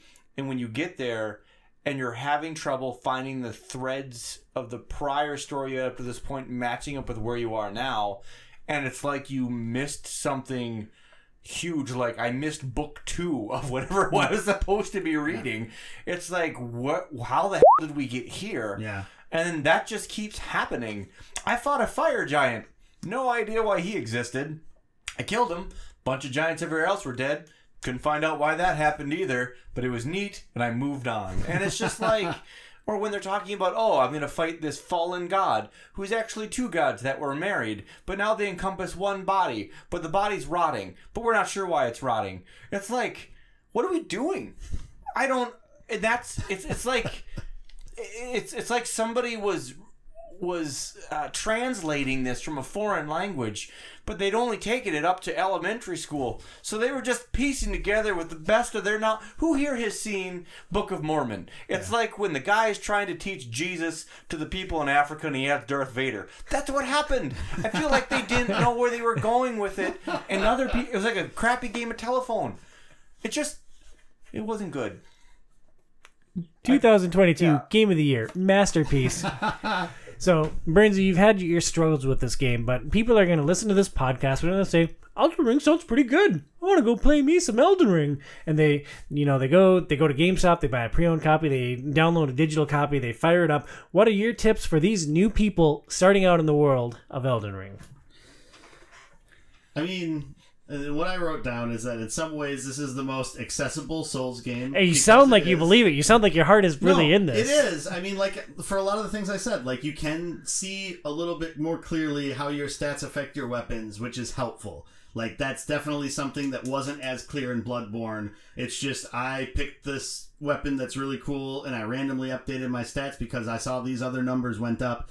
And whether it was actually good for the weapon I was using, who knows? Maybe I kept advancing, so I guess it's okay. But then in this, like, you could actually physically see that, so that's good. But I still don't think the game cares about new players. Like, kind of like what Brian was saying, I really don't think... I think it's just like you either get it or you don't, and... kind of like you had said, and I don't think they approach it from this direction, but if they got your money, that's all they care about. I don't think that's necessarily the case. They want to make a really crazy, interesting game for the people that enjoy their crazy, punishing, interesting games. But as a new player, I don't know. It's really hard, like, because I feel like a game like this is fun to just go out and explore, but it's also one of those things like blindly going out and exploring. Like, sometimes you just don't understand what you're doing.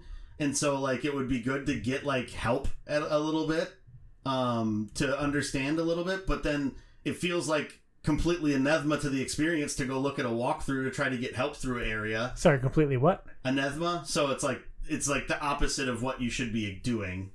Good word. to experiencing it. And so that's just what's so frustrating is it's like, okay, first off, don't fight Margit till you're level 20. That's right. what I'll tell new players. You can go up to Stormvale Castle, to the entrance of Stormvale Castle, because that's kind of a cool area. But then wander somewhere else, you know? And you'll lose your ruins if you go in there. Because it'll kill you in there, and you can only get them by going back in. And then you're just screwed if you had a bunch on you. If you're going to go in to experience Margit, make sure you stop at the Site of Grace right before that, spend whatever you care about, and then, go get good.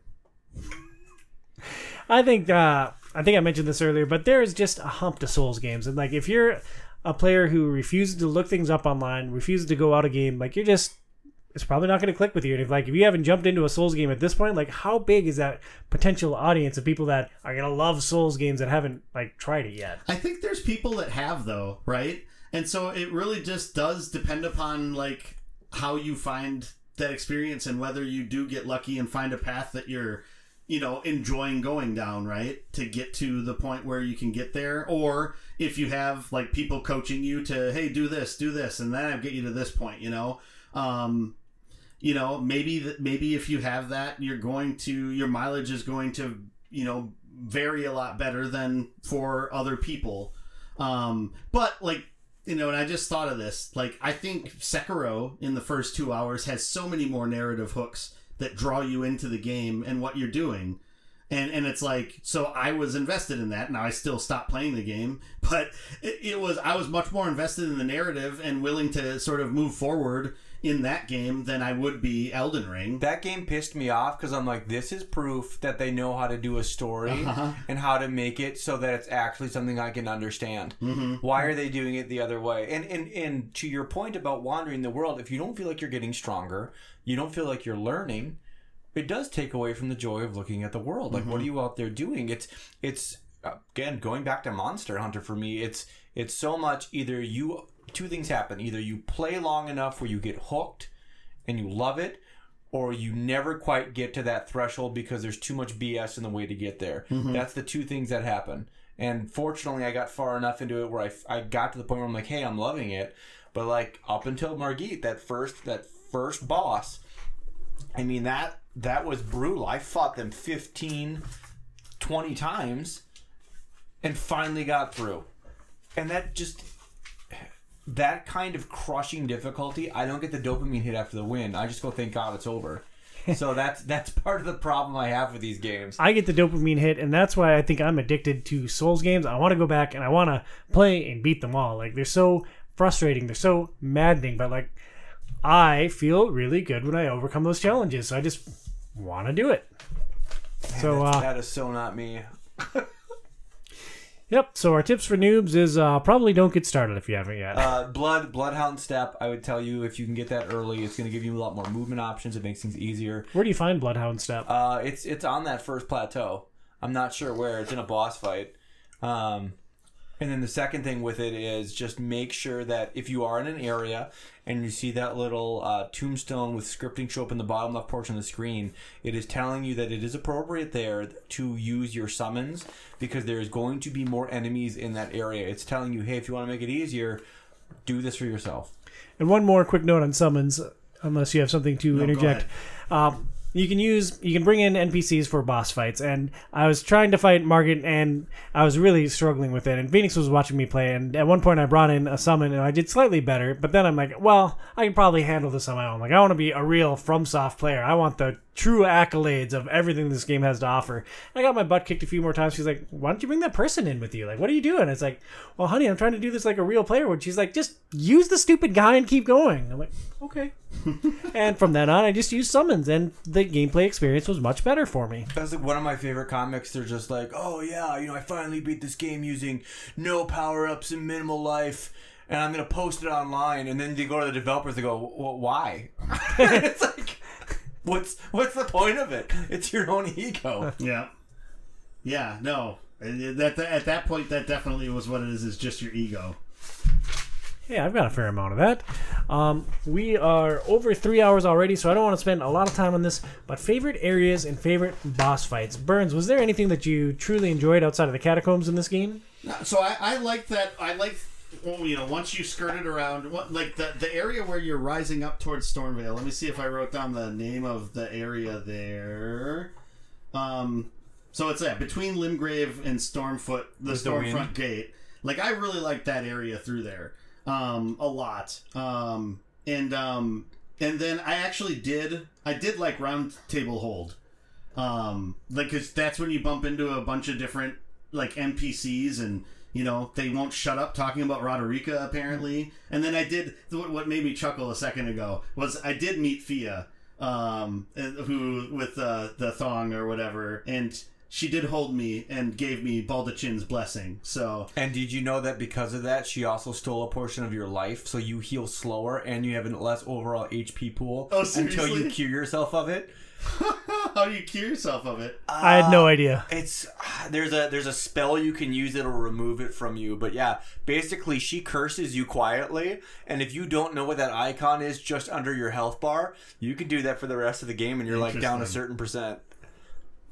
Well, there you go. Baldachin's blessing, not so great. Yeah, don't hug the chick. Great, got it. Brian, your favorite areas and bosses or fights? I really liked Caelid.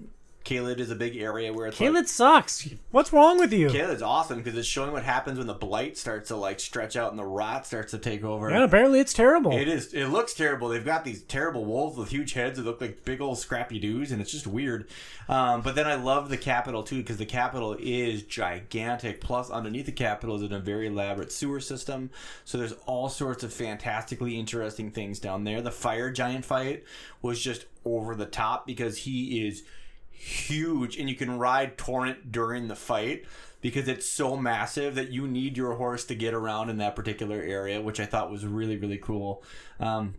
But overall, anything where I can fight where it is a massively large character, FromSoft is really good about creating some of those interesting fight mechanics. Though Tree Sentinel was way up there too, but my God, was he hard to beat. For walking out of the original cave and to have one of them sitting right there, it's such an FU to the gamer. It's like, oh, welcome. Come on over. Yeah, he killed me so many times. So one of the last notes I made, and this alludes something that you didn't talk about, and I'm just curious about it. So one of the last notes I made was, found Malefactor's Everjail. Doesn't sound like something I should activate, but might. Should I activate it or no? Heck yeah, the Gales, I didn't actually know how to pronounce that word until right now, so I'm glad. Yeah. The old way to spell jail. Oh, jail. They are scattered. I think there's at least one in every major area. Mm-hmm. And it's interesting because there's a boss fight in there. And like the first time I did it, I was carrying too many souls. I hit the button saying, oh, what does this do? It's like, oh, boss fight. Boss kills me. And like you get warped into this little area. And I'm like, oh, my souls are inside there. With that boss, like I can't beat him. So those 15k souls just gone forever. Whatever. That sucks. And it turns out that the instance that you get pulled into for this boss fight is mirrored in reality. So like if you die in there, your souls are just sitting on the earth somewhere, and I'm like, oh, I can't hack that boss right now, so those souls are just gone forever. And I never went back and checked. Eventually I died and those souls are lost, but like if I just gone back, they'd just be sitting on the earth waiting for me to pick them up. It's like, oh, well, great, I'm an idiot. But those are some pretty interesting fights, and an interesting thing about the jails is that if you accomplish a side quest within that area, someone will come in and help you in that fight. So like I did a couple on my own, I did a couple with helpers, and I just thought it was a really interesting, neat little thing. So yeah, you should hit that button. That stove is hot. Do a side quest first? Given that it's in the first area, I never found the side quest that unlocked a helper for that one. I was in, I'll tell you the exact area I was in. Lakeshore. Liurnia Lakeshore was where I was for that one. And it was on the hill. There was a bunch of these weird dung beetle caterpillar dudes that were standing on end. Oh, so funny. You didn't find one on the Windy Hill? Is that Storm Hill? Probably not. I walked past that area. There's multiple ones too. There's a bunch of these in different areas. Yeah, there's one by the Bridge of Sorrows with the ballista that cuts off the Weeping Peninsula. I did one in the Weeping Peninsula, but I didn't find the side quest until after I had already done it. It's like, oh, this person's really mad about this thing. It's like, oh, I bet they would have helped me. I wish I would have held off on that. One of the last ones in the game is where you unlock the summon for what's called the Black Knife Tish. and those are the things that basically killed the king of this world, the queen of this world, to make all this crap happen. And that was probably the hardest boss fight in the game. You cannot summon anything to help you, and it is absurdly fast. And it takes like 40% of your life per hit. It wasn't a great 3 hours. Jeez. Sounds like the final fight of Jedi Fallen Order. For my favorite areas and favorite fights, like I loved Stormvale Castle. I loved Rael Lucaria Castle. There was one library-like area that became one of my soul's grinding places with a pain-in-the-butt archer. The Academy? Was that the Academy? Like, I know you have to come back to it later with some MacGuffin to put in a hole. Yep, that's the Academy. Yeah, so I was at the Academy. I spent quite a bit of time there. I thought every catacomb was just a joy to play through. And I thought every one of these areas that I walked into within this giant, massive game, every micro area in it was so well designed and so well thought out that I was constantly blown away by just how amazing Elden Ring was. Did you find the statues that would lead you to those catacombs? On occasion, yeah. You click on them and they're like, you just follow this strand all the way down to the door. I love that. I was like, oh, that's such a cool way to do it. Yeah, usually I'd follow the notes from other players and then be thankful for the notes that pointed out ambushes and then thankful for the notes that pointed out walls. Like, this game must have been just absolutely excruciating if you're playing as the first player into the game. I wonder if some, though, in playtesting, some of those are left and then they persist there leading into that. Maybe. Like, I don't know. Wonder if to It's a some vote extent, system. You can vote that certain ones are better than others. I wonder if to some extent, like, there's some of those that were, like, done in playtesting and left there from the developers to give it that feeling. I don't know. I've never played the game at launch, so I guess I'm not sure. A lot of them at launch was really trolly. Like, oh, go through here, prize. You walk in, you get stabbed in the back. It's like, oh my god. So, Awesome. Yeah, the early guys are just trying to wreck your time. Overall thoughts and takeaways on the timeless, classic masterpiece, high water of game development, Elden Ring. Burns, let's start with you. I mean, if I went back to a FromSoft game, maybe this should be the last thing I say, but if I went back to a FromSoft game, it would be Bloodborne probably instead of this. It just, the whole experience jived with me and was more fun comparatively, in my mind anyway. Maybe if I got over that hump, it would change. The first, 3 to 4 hours of this game, I loved it. I was right there with you, Tom, on that experience, and I thought it was really great. And then after that, the frustration just continued to overtake me. And it wasn't just Margit, because I figured out pretty quickly that I wasn't going to beat Margit, and I wasn't ready to beat it. But then it was just I kept wandering around through areas, and it was cool to find the little path that went along around the castle, and it I would say it felt like I was the only one that found it, but then again, I could see all the notes on the ground, and I could see the shadows of people that are there at the same time or whatever, kind of going through it, and so it's I know that I knew that, but that was fun, the exploration, the fun part of the exploration. But then it just seemed like I would find areas and there would be nothing there. So it's I have to come back here later to be able to see whatever's here, or something will be here then. I would wander around and find some mobs that were fun to fight, some mobs that were easy to fight. And it just, I felt like I kept wandering and finding NPCs that would tell me something, but then I would just be wandering again, and I just never really had that hook that pulled me in like it pulled you in, which is unfortunate, because like I said, I really wanted to like this game, and I knew that it was going to be a 50-50 shot as to whether I really enjoyed it or if I was going to bounce off of it, because I struggle with open world games. I'm sort of sure that plays a lot into this, but for all that I've said, I do understand the greatness of the game, and I understand why people love it so much, and I get why a lot of people would say it's a masterpiece, because there is a lot to love in this game, and there's a lot of things out there that you can do, and a lot of fun experiences. It's probably just not for me. I want to add that I fought a giant lobster. Those lobsters were so funny. It's just a giant freaking lobster, and there's a whole bunch of them, and that tickled my fancy. I'm glad you enjoyed the prawns and lobster. Tom's just loving this game. Yeah, seafood everywhere. Yeah, and croissants. Yeah, and a whole world of croissant. It's delicious. Cookie Monster over here. I thought it was a great game. I'm glad that we played it for the podcast, and this is a game that I'll definitely go back to. At currently 55 hours into it, it's probably going to be my top played game on PlayStation this year. So, yeah, I think it's great. Brian, your overall thoughts and takeaways on Elden Ring. I think that it deserved Game of the Years because the things that it does well, it does really well. Like really, really changing a genre type well.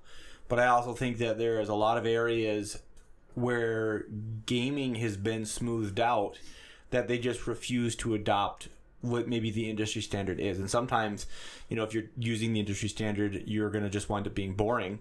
But I think sometimes it's just because this is maybe a simpler way to do it. FromSoft has a unique ability, I think, to be really polarizing. When you use the term bounced off, Joe, that's a game that the only publisher that I have bounced off repeatedly is FromSoft. First time I played Bloodborne, I was like, this is stupid. I'm not going to play this. What about old what's their name that made our favorite adventure games, Tales from the Borderlands? You bounced off them pretty good, Bree. Yeah, Telltale well, actually, games. Yeah, Telltale. Yep. So did they bounced off themselves financially too because they went bankrupt. So I guess I'm not the only one that wasn't liking their product. So, anyways, it's just interesting to me how, because of I think honestly some of it comes down to the rabidness of their fan bases. That's why they get away with some of these things. And I don't know if that's a good thing, and I don't know if that's a bad thing. I think from an exploration standpoint, I had a ton of fun. It was a unique world, and they let you find things in different layers. Like if you guys actually look at the map, even if they're not marked, you can see like little brown ring, or like it's like a brownish circle with an orange ring around it. Those represent mines. So even if you don't have them marked on your map, you can physically see them and go there and do that. I think that's a cool little thing that you can do. But if you're punished so aggressively at times for dying, and you're not improving, and you're not getting better, you're not getting stronger, you're not leveling, what's the point? And I think too many people fall into that kind of a trap. And if enough people do it, and you do it for long enough, the game's not worth playing anymore because now it's no longer fun to explore. It's not fun to explore when you go to a new area, you get murdered, and you lose everything you did. That's not really incentivizing me to go out and see what the world has to offer. The world offers me death. That's great. I'm going to sit here in this church next to this waypoint and never move again. And that's what talk to this big turtle. It's red. Right. Are you talking about the turtle with the Pope hat on? Yeah. Gotta love Pope Turtle. Yeah. He's a great dude. Yeah, he is. But that's... Add Pope Turtle to your note, Burns. Yeah, you stopped about 5 hours too early. But the thing is overall, I enjoyed the game. It is something I have a love-hate with because I don't relax during these games. There's a certain tension at all times when I play it that is unique to FromSoft. So if another Elden Ring comes out, will I play it? Sure. Is it also something like I resonated so much with you, Joe, and you're like, I played for a little bit, I was frustrated, I quit. I cannot tell you how many times that happens with FromSoft, where you just the frustration builds up too fast, and when that ratio falls out of balance, you stop playing. Well, and it's funny because I had that with Elden Ring, but before that, when I played Sekiro, I played the first 2 hours, really enjoyed it, was bought into the story, and then I heard other people playing the game and how frustrated they were getting. Not just Tom, there was other people too talking about different things. I was just like, I'm just going to stop playing the game for now and have it be a positive experience. It was great. It was great. Yeah. I beat the first little mini boss, It took me a couple of fights, but I killed that big dude. And yeah, Sekiro's a great experience. That is my favorite combat system that FromSoft has put out. It is so well done. It's fast. It's fluid. It's awesome. I like the grappling hook. Oh my god, So much it's fun. just a great game, and I really hope that they use that in some other kinds of ways here going forward. Not me. I hope they take the code for that big stupid bull and flush it right down the FromSoft toilet. Okay, Tom. You either have to play Sekiro or you have to play the Avengers game because your save is broken. You have to start over from the beginning. Which do you choose? I'll take the broken, janky tech demo. Okay, you gotta play it through to completion.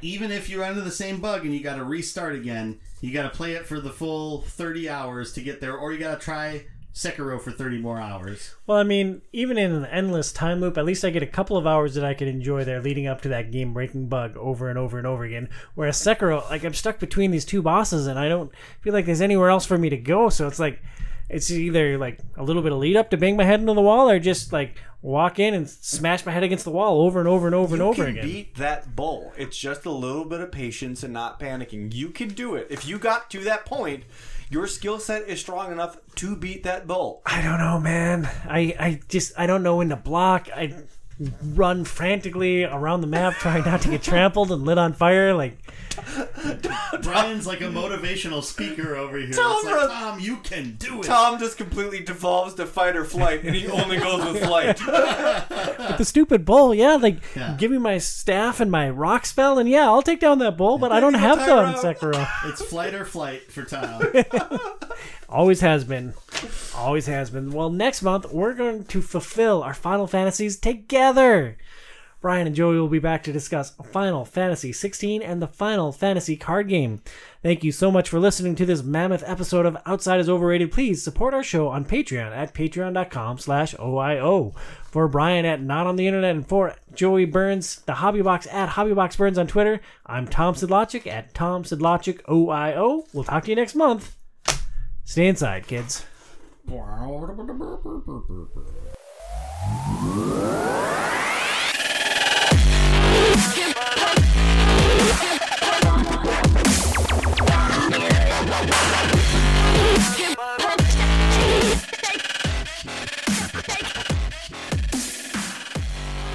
Did Tom get you into position, Phoenix?